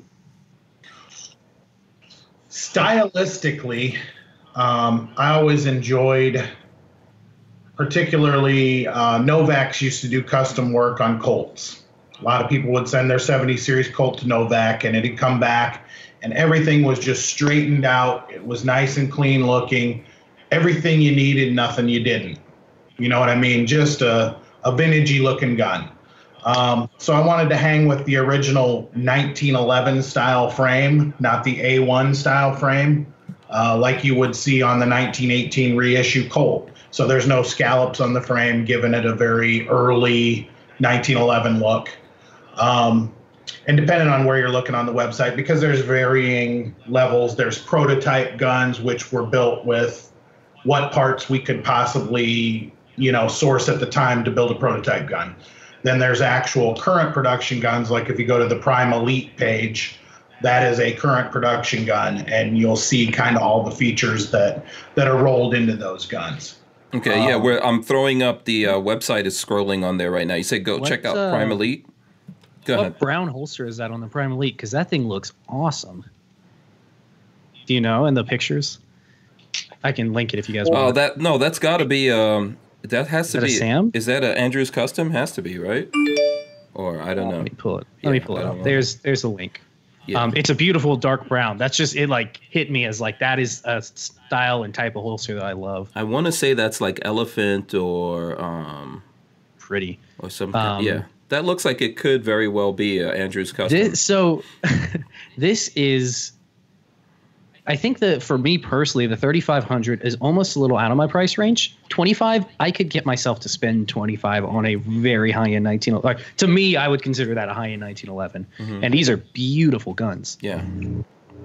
So yeah, and this is, and so I mean, this is a lifetime of dedication to the 1911 from Rob's end. And so, for example, there's unobvious details that are important. So, if you think of a custom pistol smith, Rob for, a couple decades has been altering, frames for fit and feel and ergonomics, right? And so, our background with Cabot, we said, hey, Rob, you can design your own frame, right? And this is something, a pistol smith wouldn't have the ability to do. And so Rob designed the gun. So, for example, the ergonomics when you put that in the hand is absolutely remarkable. And it's a function of the high grip cut, the contours for it. And so, it was designed from the ground up, frame and slide. But unlike, Cabot, there are prints, our designs, right? And we have them machined here in the U.S., but simply to industry standards that are different than Cabot standards. And then, Rob gunsmiths them and fits them together. Him and one other fellow, 25 and 30 years experience, doing fit and finish at a very traditional level. And so it's certainly an homage to we've departed. I mean, Cabot's probably the most extreme example of departure from tradition. But this is a real throwback to the classic 1911, classic cues, in a retro gun, but, it's from, with modern components. Yeah. Yeah. That was it. That was my whole inspiration for the guns was the tendency with the high-end 1911 market and even some of the middle range guns is to go more and more tactical with the look of 1911. Lots of angles and bevels on slides and holes in slides, Yeah, which is not really why you're going 1911, right? Sorry, go ahead. Yeah, exactly. So I thought, why not just go 180 degrees from where the industry's going and just see what happens? Because that's what I love. Man, yeah, these are beautiful. This is more, especially when we're talking higher 1911s, this is more of my taste than the uber tactical. Like, I love a classic looking gun. That's what go ahead. Yeah, and what you're looking at there is like, it's 100% Rob's personality. So, I mean, this is fundamentally, and like, they were like, and when we started, we asked Rob to design 3 models with like, as you want them. Right? It wasn't like, okay, here's kind of the goal. It's going to design 3 pistols that in your mind represent the 1911 as you love it. Right. Not as you weren't thinking price point or production cost point or anything. Based on your personal style and, as 30 years specializing in one thing. And so, I mean, this certainly completely represents, Rob's personality, his view, and what he loves in a pistol. And that's what we kind of wanted to bring out, the wonderful craftsmanship that, he's brought to the market within the 1911 sector. Yeah, these are beautiful guns. Yeah. I'm comparing it to the Colt that I have in my hand, and you can see so many differences, just like elegant differences to these 1911s here. Yeah. So R2, when let's say someone goes into a gun store, picks up a gun, or your gun show, however you're coming across these 1911s, if you pick it up, what would you be looking for? And because I'd like to get that from you and then get it from Robert Bianchin as well. But let's start with you. Well, for me, first thing I do is, I open the gun, check a chamber, and just I start checking how things are fit within the gun. How are parts fit? How do they feel when you manipulate the parts? And then I, start looking at the finish a little bit. What's the quality level of the finish? See if I can spot any identifiable, flaws in the finish or an area where somebody said, nobody will notice that kind of a thing. So it kind of tells me if you can see that on the outside of a gun, it tells me that maybe something inside the gun got looked at and said, they'll never see that. They'll never take the gun apart or, and there's a lot of that goes on, the whole let the repair department handle it kind of thing. So you look for those obvious, kinds of things, and fit of the parts mainly for me personally. Okay. All right. How should that slide, Robert was talking about the slide. How should that slide feel from your point of view when you pull, or do you think about that? I'm assuming you do. There you go. Oh boy. Yeah, do that again, babyface. So is this a good thing or a bad thing? This is an old Series 70 that has shot a lot of rounds and it still works fine, and that's all I care about. There are some guys out there that will tell you that these tight guns that we make these days, they're just not reliable. What if you get some sand in it? I'd rather have that gun right there if I get some sand in it. You hear it all the time. Mm-hmm. So, that's a debate for another hour, Yeah, Right. the opposite point of view, if you got a tight gun, sand doesn't get in it. Yeah, that's what I say. That was what was that? Ian from Forgotten Weapons did a test recently, within the last couple months, AK versus AR-15. AR-15s are tighter, AKs are looser, and they found that because AR-15s are tighter, when they went to dunk it in mud and whatnot, there was less ingress of junk into it versus the AK that got fouled up. AK was easier to clean out because you could just, slosh in some water. But there is something to be said about having nice tolerances where debris can't actually get into your gun. Yeah. And it also depends on whether it's going in or out, right?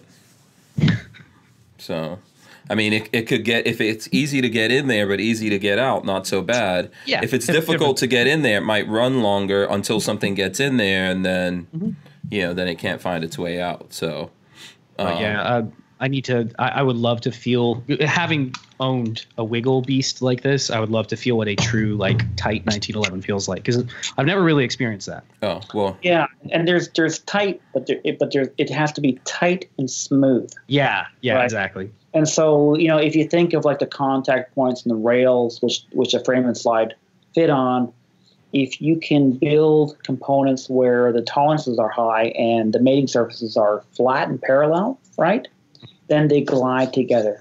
Typically, if you get a tight gun that simply, force fit together, if you look at where the frame and slide, for example, meet, you have little highs and low contact points, especially under magnification. And so the gun is really riding on those contact points back and forth. And so as you shoot a gun, it wears on the contact points. And if you have contact points, then the fit changes over time and performance changes over time. So, there's incidental benefits to, building to a high tolerance. And you can't do that tolerance by hand. Now, a big misconception is you think, you stick a piece of steel in the machine, you push a button. That is not true. The finesse of the operator working in the machine. When you're working in high tolerances, the ears become very important tools. The speed of the tool, the angle that it goes in, the type of tool, the human involvement in making very high precision components is astounding. People don't realize it. There's no human involvement in making low tolerance components, right? That's why they're cheap, right? Mm-hmm. But it's the opposite. The amount of time and hours to make really high quality components is, most people would not appreciate how much is involved to make a simple object, especially making it here in America, with highly skilled people. Mm-hmm. So that's your secret to that feel of the slide? 100%. Yeah. Okay. So it's the tolerance in which we build all the components, and therefore how they interface together. Mm-hmm. And you can't do that through a different methodology. And so that construction is absolutely unique. Nobody builds a gun the way we build a gun in the industry. It's a different process. Mm-hmm. So it was counterintuitive at the beginning. People think, well, if the guy's not, altering and fixing all the component, why is it more expensive? And it's because to make a component properly, is a multiple more than, from working from a poorly made component and then altering it to make it work. Because then you also get a box of chocolates. Like who made it, what day, what component, all the material variability.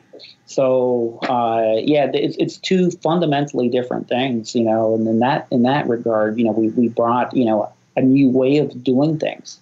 Now, finishing is a different aspect. because even after a component is properly made, there's still, hand finishing to, remove tooling marks, to polish, etc. And so there's still a huge amount of human involvement in all processes, from, making every component to the finishing to, treatments to acid etching to polishing. Those are all, highly skilled and highly human aspects of construction. So how does that affect maintenance, R2? Like, do you have to do less maintenance with the level of 1911s you guys are building? Is it more? Is it, I think about this quite a bit. There's quite a difference between what people would call an interference fit, where a lot of times if somebody file fits something together, let's say they file fit a frame and slide together. Mm-hmm. If they're wanting to keep a tight fit, they're going to stop short of it being, 100%, because they don't want to go too far and get it loose. So then you're out there shooting a gun that has an interference fit or a hard fit, which has its place in bullseye competition, I can tell you that. But for the most part, for the production guns, if somebody's force fitting a gun together, then that puts you in a situation where you can break more parts, so to speak. A couple of parts are more susceptible to breakage than others, but I find that your standard maintenance intervals, like a spring changes, stuff like that, are pretty much congruent with any type of pistol. Okay. Yeah, Hank, what I can tell you is that a gun built the way we build it will outlast a typically made 1911. Whether it's production or custom hand fit, and that's the virtue of mating surfaces and how they interface together. It'd be the same analogy as, for example, as a progressive die that punches parts. The higher the tolerances, the longer the economic life of it. Mm-hmm. And we don't know how much more, and it's significant, it is than a typical 1911, because you need enough data to make a meaningful comparison. Okay. But by virtue of process, the longevity of a gun that we build is significantly more than any other 1911. Okay. And that's some materials, and then every component being made to high tolerances so that they interface well together. Okay, and then so far as maintenance, you guys have specific things you recommend, like, for cleaning, lubrication? Is it just whatever that person usually uses? How does that work? Well, I mean, there's a lot of stuff that goes around about, let's start with lubrication. Mm-hmm. There's duck fat, there's cooking oil. Yeah, motor oil. Frog lube. Yeah. I mean, did you guys buy frog lube? Do not use. I did as a matter of testing things. Worst thing to put into a gun. Okay. Yeah. I stick with, believe it or not, full synthetic Redline racing oil. Okay. To use on a 1911, an all steel gun. And it probably worked well on a polymer gun too, as far as rail sliding parts. Mm-hmm. That's my big thing. Ignition components. And then if I'm final assembling a gun, I'll actually use some kind of a fast fire gun grease on contact points, meaning lower lugs of the barrel to slide stop interface, upper lugs of the barrel in the slide, anything that slams together, that type of thing. I'm going to use a grease on that. Okay. Tight 1911s, the frame and slide will just plow your grease off your rails, and then you'll be left with nothing. So thin oil is best on a tight, high-end 1911. Okay, but no specific brands or anything you guys recommend? There's a lot of good stuff out there. Matter of fact, one of the most underestimated gun oils I think I've ever seen is M-Pro 7, which is a CLP product, or even break-free will surprise you. Okay. All right, good stuff to know. Okay, David Cardinal, I'm just trying to get some questions in here. He says, what are you guys' thoughts on wire recoil springs in 1911s? Any? Yeah, well, we you mean a flat wire? Is that the question? He says, what are your thoughts on flat wire? Yes, flat wire recoil springs in 1911. We use a flat wire recoil spring in our Commander size 1911s. For one, the longevity of a flat wire spring is longer than a typical one. But, for us, the reason why we used it is when we engineered a Commander size 1911, again, because we're doing it from scratch, we wanted to do it our way. And so Browning, of course, made the government size 1911, and there's a magic in the timing of that gun, how it feels in the hand when you shoot it, when it cycles. And then later, when Colt made a smaller gun, basically they shrank all the gun, including the internals. So it's a smaller gun, a shorter stroke, and so it feels different in the hand. And in addition to being choppier, the dimensional aspects of where the ejector, extractor, all that changed, right? So we went back, hang on, can you fit Browning's original cycle and recoil into the Commander format? And that's exactly what we did. Okay. Well, we did that by altering a number of the components in the gun, including the slide, not only the spring, only the rails, mm-hmm. but you have to create a busher that was shorting less. You design a barrel that had less meat in front of the front lug, and then to cycle that length, you also needed a different spring other than something traditional, and that's where a flat wire spring came into play in our Commander. But at the end of the day, we say, man, now you have a smaller 1911, where you give up nothing in terms of like performance and feel of shooting the gun. So, we kind of backed into using that flat wire spring for that reason. But, from all the data that's available, the longevity of a flat wire spring far exceeds a traditional recoil spring. But, I look at recoil springs as like, okay, you should change yours anyhow, every whatever rounds you think mm-hmm. is to be appropriate. Okay. And so it's one of those components that okay, whether it's a regular spring or a flat wire, you should still change yours out whenever it's appropriate on a gun. Okay. How do you guys develop these guns, by the way? Are you doing some of this on the computer? Are you doing it like in actual guns? You're building them, testing them. How does that work out? Yeah, no. So everything needs to be prototyped, of course.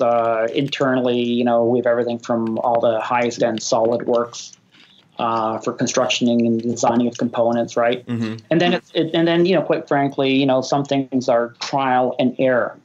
So what exactly is the right fit on a gun for individual components that will either add performance or not, right? And so what we've been able to do is, scientifically develop data. And, we've been able to do it because we're building a certain process. Okay, if you vary one item by tolerance X, what is the actual effect on performance? Mm-hmm. And so there is data that we could learn and understand through, an adequate amount of data. Because you can't do it with one gun, because that's anecdotal. And most people rely on very anecdotal experience to make judgments.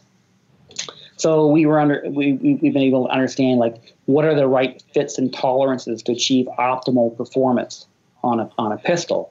And because we could only vary one component at a time and maintain everything the same, we've been able to understand the why of how the gun works in a very unique scientific perspective. And this is where some of the engineering background that Mike Heber, for example, has in the company, and then the same background as tool makers who can make components, that'll vary from, talking from, hair splitting precision. Mm-hmm. So, we didn't take any anecdotal approach because, if you ask a gun maker how to do something, you'll get a variability of approach. And a lot of it is like, I don't want to call it woo-woo gunsmithing, but black magic. People who try one thing that happens to work, so they assume that was a causal relationship. Well, how do you know that? So we like asking the why. And so I think we delved into the science of the 1911 in a way that's very, very unique. I can tell you right now, internally we've developed knowledge that I'm sure, hasn't been, tested elsewhere because simply the process of how we do it. And, but having said that, there's more than one way to do it. So I'm not saying it's the only way to do it. But what we know, we've kind of learned the hard way from, testing and research and then verification. It's a very scientific approach. It's both science and art that we've tried to bring to the table in Cabot. Okay, very cool. Let me ask you this. I'm going to take some crazy questions here. Let me ask you, what do you guys think about double stacked? What do you think, double stacked? R2, Double stacked? Is that sacrilege?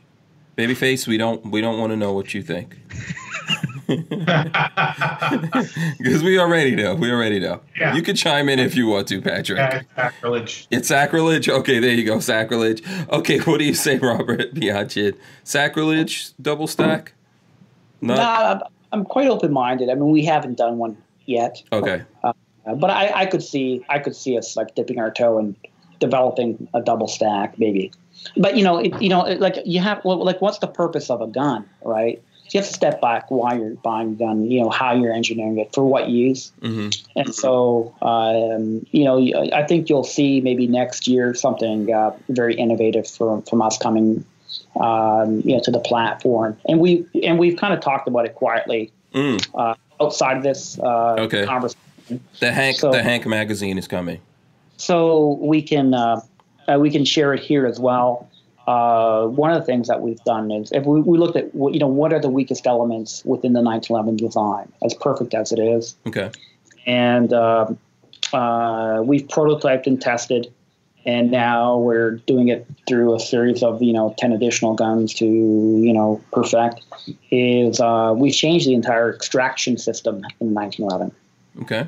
And so up and now we've made the 1911 design more precisely than ever before, but it's the first time we've made a mechanical change. And we think it's a pretty big deal. Okay. We think it'll make the extraction in a 1911 as reliable as the extraction in a Glock. Okay. Now, a big statement. It's a very, very big statement.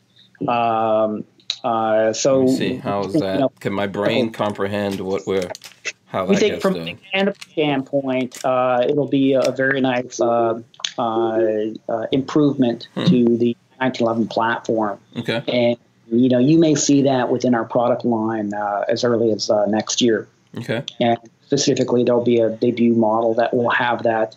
That'll also be unique in several aspects. So that's our first, deviation in, playing with the mechanics of 1911. And so, like right now, the guns that'll be tested for the remainder of the year will be tested in a wide range of environments. Everything from, FBI at Quantico all the way to Sunderland's grandma, right? Mm-hmm. Because you need data. That's what we live by. And by the way, if something doesn't work, it won't work. It will either make it work, right, or walk away from an idea. We can do that. But you need a broad range of shooters to really, vet something thoroughly. I mean, product development is extremely expensive to do. Yeah. I could always help you guys out if you need someone to send some Cabot guns to shoot, for testing purposes. Just let me know. It'll be 9mm. You okay with that? 9mm? That's fine. Yeah. I don't discriminate. 9.45. It's all good. It's all good. Okay, so Tyven Show is gonna probably strangle me if I don't ask this. He says, "Is iron sights the only option you guys have? Can we run RMRs or mount a rail for a small scope on the 1911s that you guys make?" So. Yeah, there's mounts made out there that fit right in the Novak sight dovetail. Buy a mount, put your RMR on, go to town. Yeah, good to go. Okay, yeah. And we have and will build guns on request that want an RMR on it or an optic. We've done that. It's usually just a custom request. Yeah, you don't see that as sacrilege, or do you? But that's up to the customer, obviously. How do you guys see that? Well, we've been building bullseye guns for several years. And I mean, we had quite a bit of success with building bullseye. And I like bullseye because that really comes down to absolute fundamentals of shooting, right? It's one-handed at 25, 50 yards. Your target's 1.7 inches or 3 inches, right? And, so we have a team that's competed at Camp Perry. And in 7 years, we've won first place overall 4 times by 2 different shooters. Mm-hmm. And you're competing against, 600 people, the U.S. Army Marksmanship Unit, the Marines, like the best of the best. So we've had, a very good result demonstrating in a practical environment what we knew from the lab in terms of capabilities. So, we know our guns are very accurate. But those use like a traditional aim point. Lately, as we built a small number of RMRs, I can admit, like, it's kind of fun. Like, I'm kind of, warming up to an RMR on a 1911. Okay. It's non-traditional, but I'm surprised how much I've liked it now that I've seen a few on our guns. Okay. All right. Why? Why are you liking it? Are you getting older? Are the eyes, starting to go a little bit? The vision. you like the idea of the dot? It seems different. Okay. It's a variation. I mean, you pick up a gun. The dot on like an aim point is highly, highly visible. My eyesight's been deteriorating for the last 10 years. I mean, if you tell me look at a 50-yard target, I can kind of see there's a center to it, but I can't even really see the target properly. Mm-hmm. So it's just like a nice visual, and it's just like a variation, right? Yeah, it's a human thing. That's what the eye doctor says. You get to 40-something, apparently, he says, and I don't know. Okay. Yeah. Do you think it's safe for you to be driving, Rob? Just about what a target looks like at 50 yards. You driving just seems dangerous. Uh-oh. I can tell you, I've been getting new glasses every year now. Yeah, so. I think R2 knows something that we don't know. Yeah. Do you know something about Rob's driving that we don't know? I've got some really great stories, but I'll keep them to myself. Oh, damn it! I mean, listen, we're here, man. Tell us. No. Nah. Hey, Hank, can we talk about knives for a minute? Oh, sure. Okay, that's a good segue. Let's talk knives. A little project we got involved with. It was a little bit of a joint venture, so to speak. Is a few years ago, we do a trade show in Germany every year called the IWA Outdoor Classic. Mm-hmm. And it's the equivalent of a SHOT Show. And by the way, if someone's out there as an enthusiast in the industry, because you have to be within the industry to attend, it's not a consumer show. Mm-hmm. It's a beautiful show. Mm-hmm. I mean, it's very impressive. I think it's nicer than SHOT Show. But in any event, you'll find stuff there you don't see anywhere else. And I think 3 years ago, I don't get to go out for a walk often, but I went out for a walk, and I was going to see my favorite knife company, which is Rockstead, a Japanese knife company, and they made some mythical knives that were like 62 Rockwell on the hardness scale. And I'm a bit of a materials nerd in that regard. And I came across a booth, and they were debuting the very first day of a company called Sandrine Knives. And as I see HRC 71. That's Rockwell 71. I'm looking bullshit, not possible. And I see tungsten carbide. I go, bullshit, that's not possible either. Tungsten carbide's too brittle. But, I go over, and they're Italian. I speak Italian. They spoke English too. And, they get a sample blade, boom, throw it down on the concrete floor. And I'm thinking, okay, that shouldn't be possible with tungsten carbide.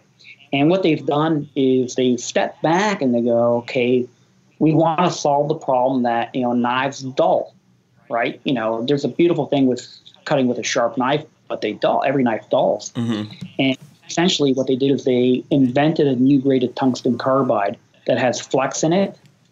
And they've essentially created the hardest metal ever made for a knife. And so the performance vastly outperforms any steel. And it's major innovations in the blade industry. So initially, we did a small number of knives with them that were collector grade. We did one where we did the handle here in the U.S. Yeah, it was like $100,000 knife. Yeah, I was just showing that one. 3/4 of a pound of platinum, 320 diamonds, right? Yeah, and because the material is very expensive. But the background of Sandrine is a company that for 40 years has been working in tungsten carbide for 2 generations. And they're brilliant. They're geniuses in that field. And I know people in the tungsten carbide business here. And now they're moving to the mass market. And they got like this little thin knife called a TCK. It's a folder. It's a scalpel. It's the sharpest knife I've ever cut with. And the edge retention is insane. I mean, it stays sharp forever. Nothing lasts forever, but this is the closest you'll ever come to it on a product made by man. And so it's a really interesting new material to the blade industry. And, so it's just a fun side project that we've been involved with. And, if someone hasn't heard about these tungsten carbide blades, It's serious. The last innovation I can think of in the blade industry might have been ceramic, which was great, sharp, but brittle. Mm-hmm. But this is an important innovation to the knife industry. Okay. And we're thrilled that it happened, just by luck, get involved in it a little bit. Right. So, and then you guys are a distributor for it. You're manufacturing them now. I see. Obviously, you have it on the website. Yeah. So, no, we don't. The blades are manufactured in Italy. Okay. In north of Torino, and we're primarily acting as a distributor for them, and then we collaborate on some knife projects, knife designs. On the collector side, we'll collaborate on special offerings. Yeah. The manufacturing and the construction of the blade and materials all in Italy. And the fellow Alessandro who runs that, who's second generation, he started grinding carbide at the age of 12. At the age of 24, he started running the company. And now, 15 years later, even within, and their specialty is the industrial cutting blade market. So they're in the industrial razor blade market. So their blades have cut everything that has touched your life, and whether it's, high-speed cutting, it's used for cardboard, paper, glass, right? And so they've developed, the science of the angles, the edges, working material on a global perspective for the industrial cutting blade market. Mm-hmm. It's used in high manufacturing. And now they brought it to the consumer market. And it's here by sheer will. They don't need to be doing this, Mm-hmm. And I love nothing better when people say something cannot be done and somebody does it. Yeah. And everybody said this was not possible. So if you like knives, this is, really, really cool and innovative. Yeah, there's some great selections on here. I'm looking through the website right now. So that one you have is the Tick. Just for, was that it? Did I say it wrong? TCK? I don't know. TCK. Okay, TCK. All right. Yeah. Carbide knife. Okay. And TCK. They're going to be evolving. You're going to see more product coming out. In fact, at the last German show, we were there with them, and they developed. So after, I'll give you an example of speed of innovation. SHOT Show this year, Mm-hmm. we're there, and it's okay, great. We have this really nice folder. We want something else. On the way home, Alessandro thought, I need something innovative. So I went back and told his engineer, I want you to make a folding knife, no screws.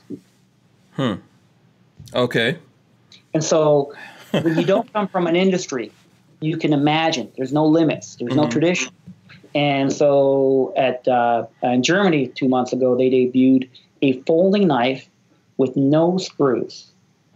That's interesting. Ingenious. I mean, if you look at it, it looks like a stylized lipstick. And if you can imagine a Mont Blanc pen, right? Shorter, fatter, right? And you open it, you open the blade, and to click it, you turn the hand like you would a pen. And it's brilliant. I mean, we had people from the knife industry coming over and say, okay, you know what? This is really innovative thinking. And it's just an example of the type of thought process that has gone into that project from a unique factor. And that'll be available later this year, too. So there's a lot of fun stuff coming. Yeah, I'm looking forward to that. That sounds pretty cool. Yeah. Joel Mancuso wants to know if you know edge retention statistics offhand. I do. Oh, you do? Oh, okay. And there's a good amount of data on it. And so, for example, with the material and industrial cutting purposes, they know, because it's used in high-speed cutting and it's very controlled circumstances, that tungsten carbide can cut in industrial. And it's very controlled. It depends what you cut, of course, but can last 20 to 50 times that of steel. A typical steel knife, a decent steel knife out there, there's a standardized test where you cut a 10 millimeter sisal rope. How many times before you can still go through perfectly through a sheet of paper without catching an edge? And the typical knife is 175 times. Okay. This TCK has been tested where it's done that same test 1,540 times. Wow. So that's a factor of 10x. And, so that's one controlled environment. So, 10x over a typical knife. And there's some super steel knives that are not really in production that can get up there fairly high. But you cannot match tungsten carbide. There's irregularities in metal, there's hardening, characteristics. This is tungsten carbide is an engineered metal, and so from that, but it's also cost you 20 times that of steel to produce. Mm-hmm.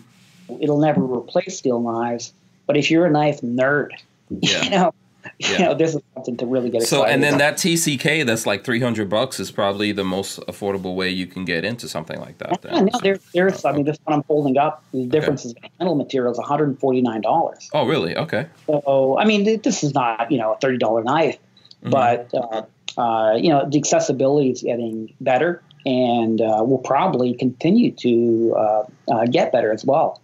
Unlike a lot of producers, the production capacity of what they have, we have a very, very high-end shop by any machine shop standard of like how we operate. Like our place is like a clean room compared to any gun shop you've ever been to or gun manufacturer.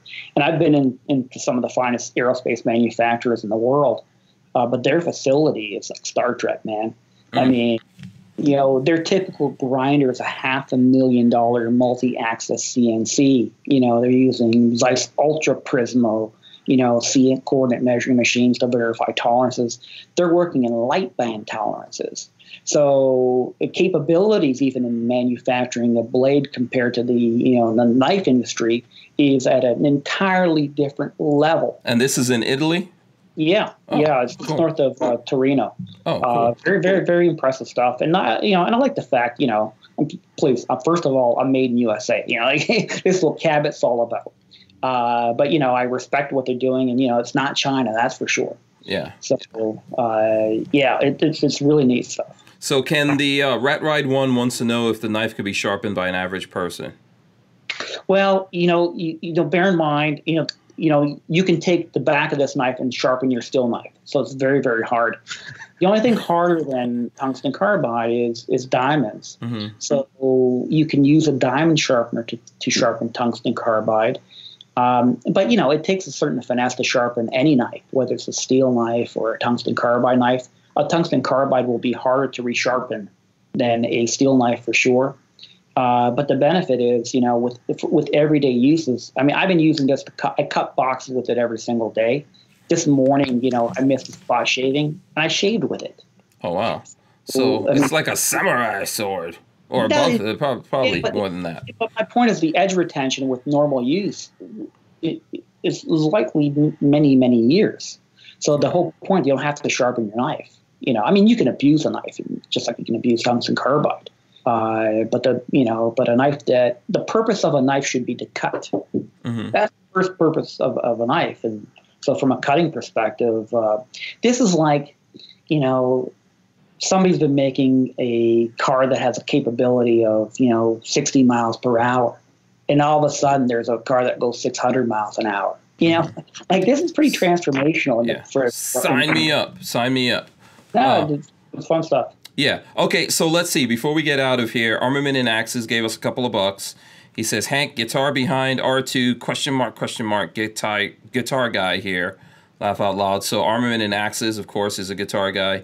So he wants to know what you got back there, R2.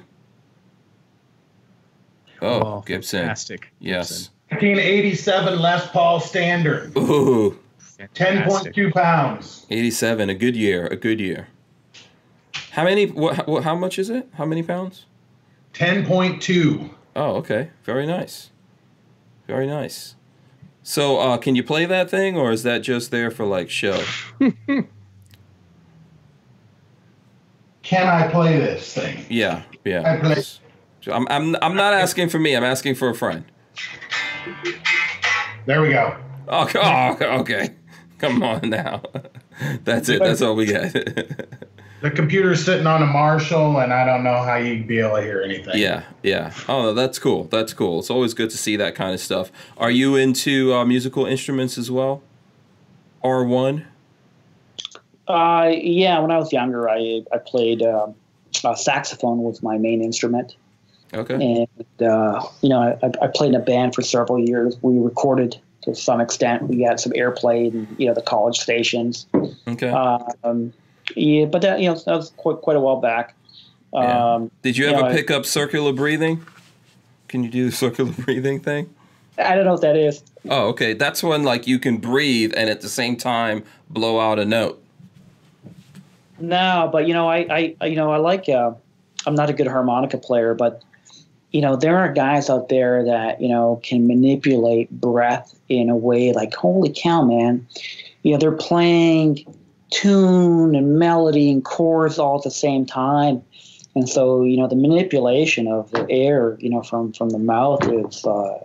I've seen some musicians that like. Yeah, it's insane. It's amazing. Yeah, it's amazing. Do you play anything, Hank? No. I can't read me. I make music, but it's all electronic. Yeah. Everything I know, it has to be done in a computer. Yeah. That's how. That's. Yeah, we've been toying around with putting together maybe a Cabot band. Oh, okay. I could be the front man. I could rap. Saxophone. R2 plays guitar. Yeah. We have a guy who comes in part time when he doesn't tour, who plays bass guitar. So we need a singer. Oh, okay, I could be your front guy. Yeah. I got the mohawk, everything going. Babyface will be my hype man. Do a little bit of rapping, a little bit of singing. I've always wanted to have like a classic hip hop band. Yeah. Some Tone Loc, some stuff like that. Yeah, man, I'm down with that. Yeah. All good favorites. I'm from the '80s. That stuff. Yeah. Absolutely. I'm down with that. Yeah, we get into some heavy debates over guitar players and styles. I mean, we love that stuff. Yeah. Now think about it. Next time we hire somebody, let's find out if they play drums, because that's another. Yeah, that's what I was. Well, I was just gonna say, look out for the drummers, man. I don't do.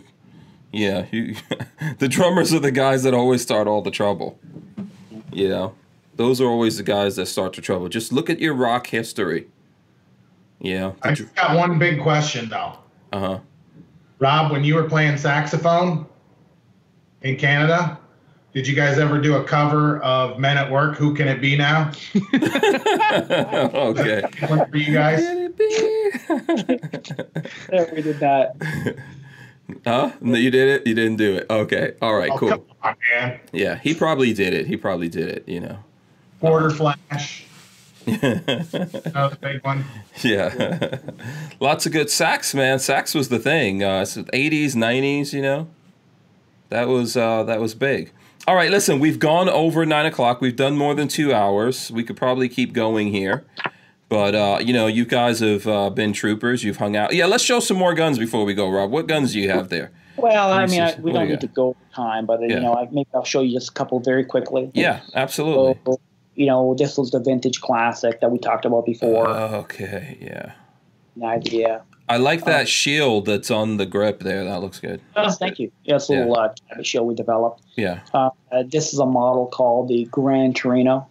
Gran Torino. So embellished with racing stripes you'd find on the classic. On the car. Yeah. Mm-hmm. We talked about our standard, entry level pistol, which is a really high quality 1911 called the S100. Mm-hmm. I like the wood on that one. What was that? What kind of wood was that? This is a walnut. Walnut. And okay. The design on the grips themselves, those curves, are based on on the linear sequence of the Fibonacci number. Yeah, Fibonacci. Yeah, I think I've done a video on that gun on my channel with you. Oh, cool. Yeah. And here's a Damascus pistol, which I call our Zebra Damascus. Beautiful pattern on that. And then what? Grips. What's on the grips? They're mammoth ivory. Oh, mammoth ivory. Okay, very cool. So, this would be a little bit more eccentric, but here is a. Oh, whoa! And it's a long. That's got some length. So this is also Damascus. Nice. The grips on that are meteorite, which we didn't talk about too much tonight, but yeah. And then this is a little bit practical. This is simple and elegant. Okay. The commander size with the rail. Is that a satin finish? No, is it? PVD finish.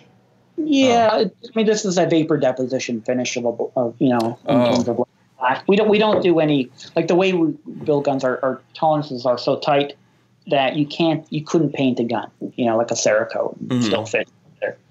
And then this would be an example of a more polished pistol. This is a polished upper, and this is done to a 2-micron hand polish, which is dead art. Yeah. Making a gun shiny versus polishing are two different things. Polishing to get a flat, keep the edges straight, you have to do by hand. It takes many, many hours. Here's a recent custom gun. Oh wow! Look at that artwork. So you'll see the grips, for example. These are those are hand stippled. Wow. This is very individual. Oh, that one has Canada.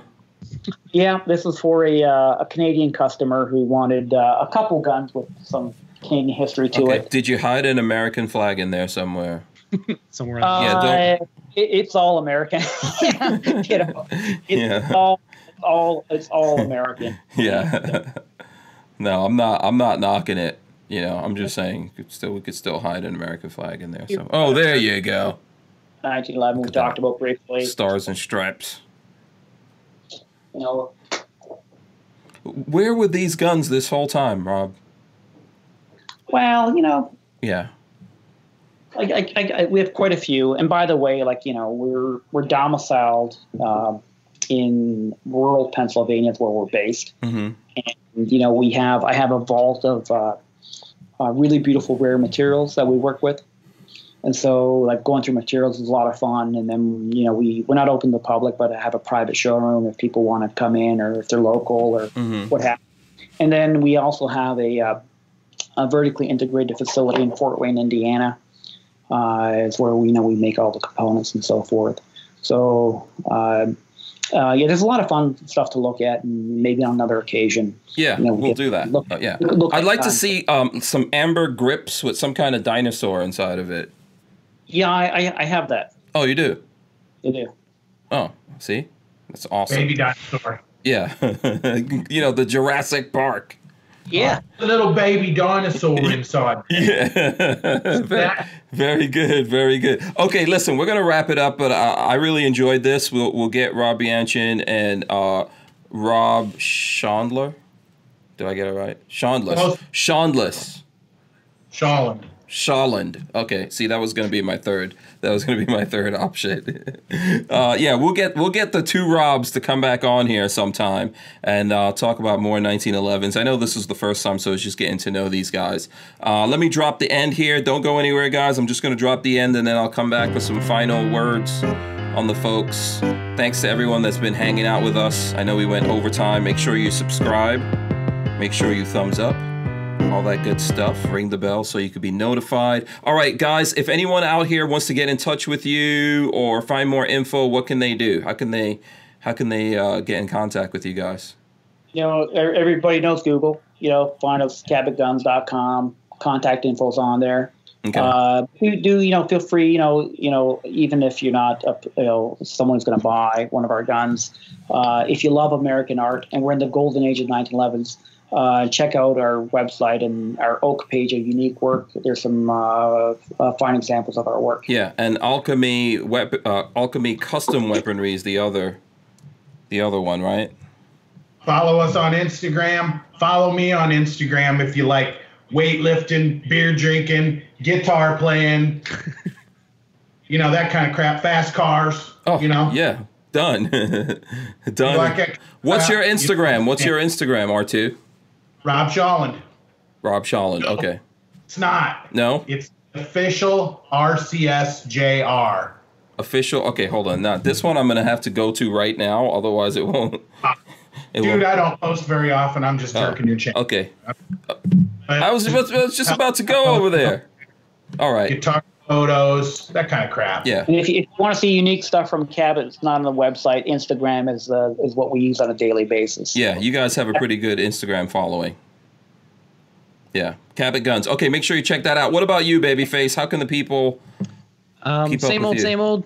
Baby_face_P on Instagram and Babyface P on YouTube. And I promise I have some stuff coming out. The weather here in Florida has been horrendously hot.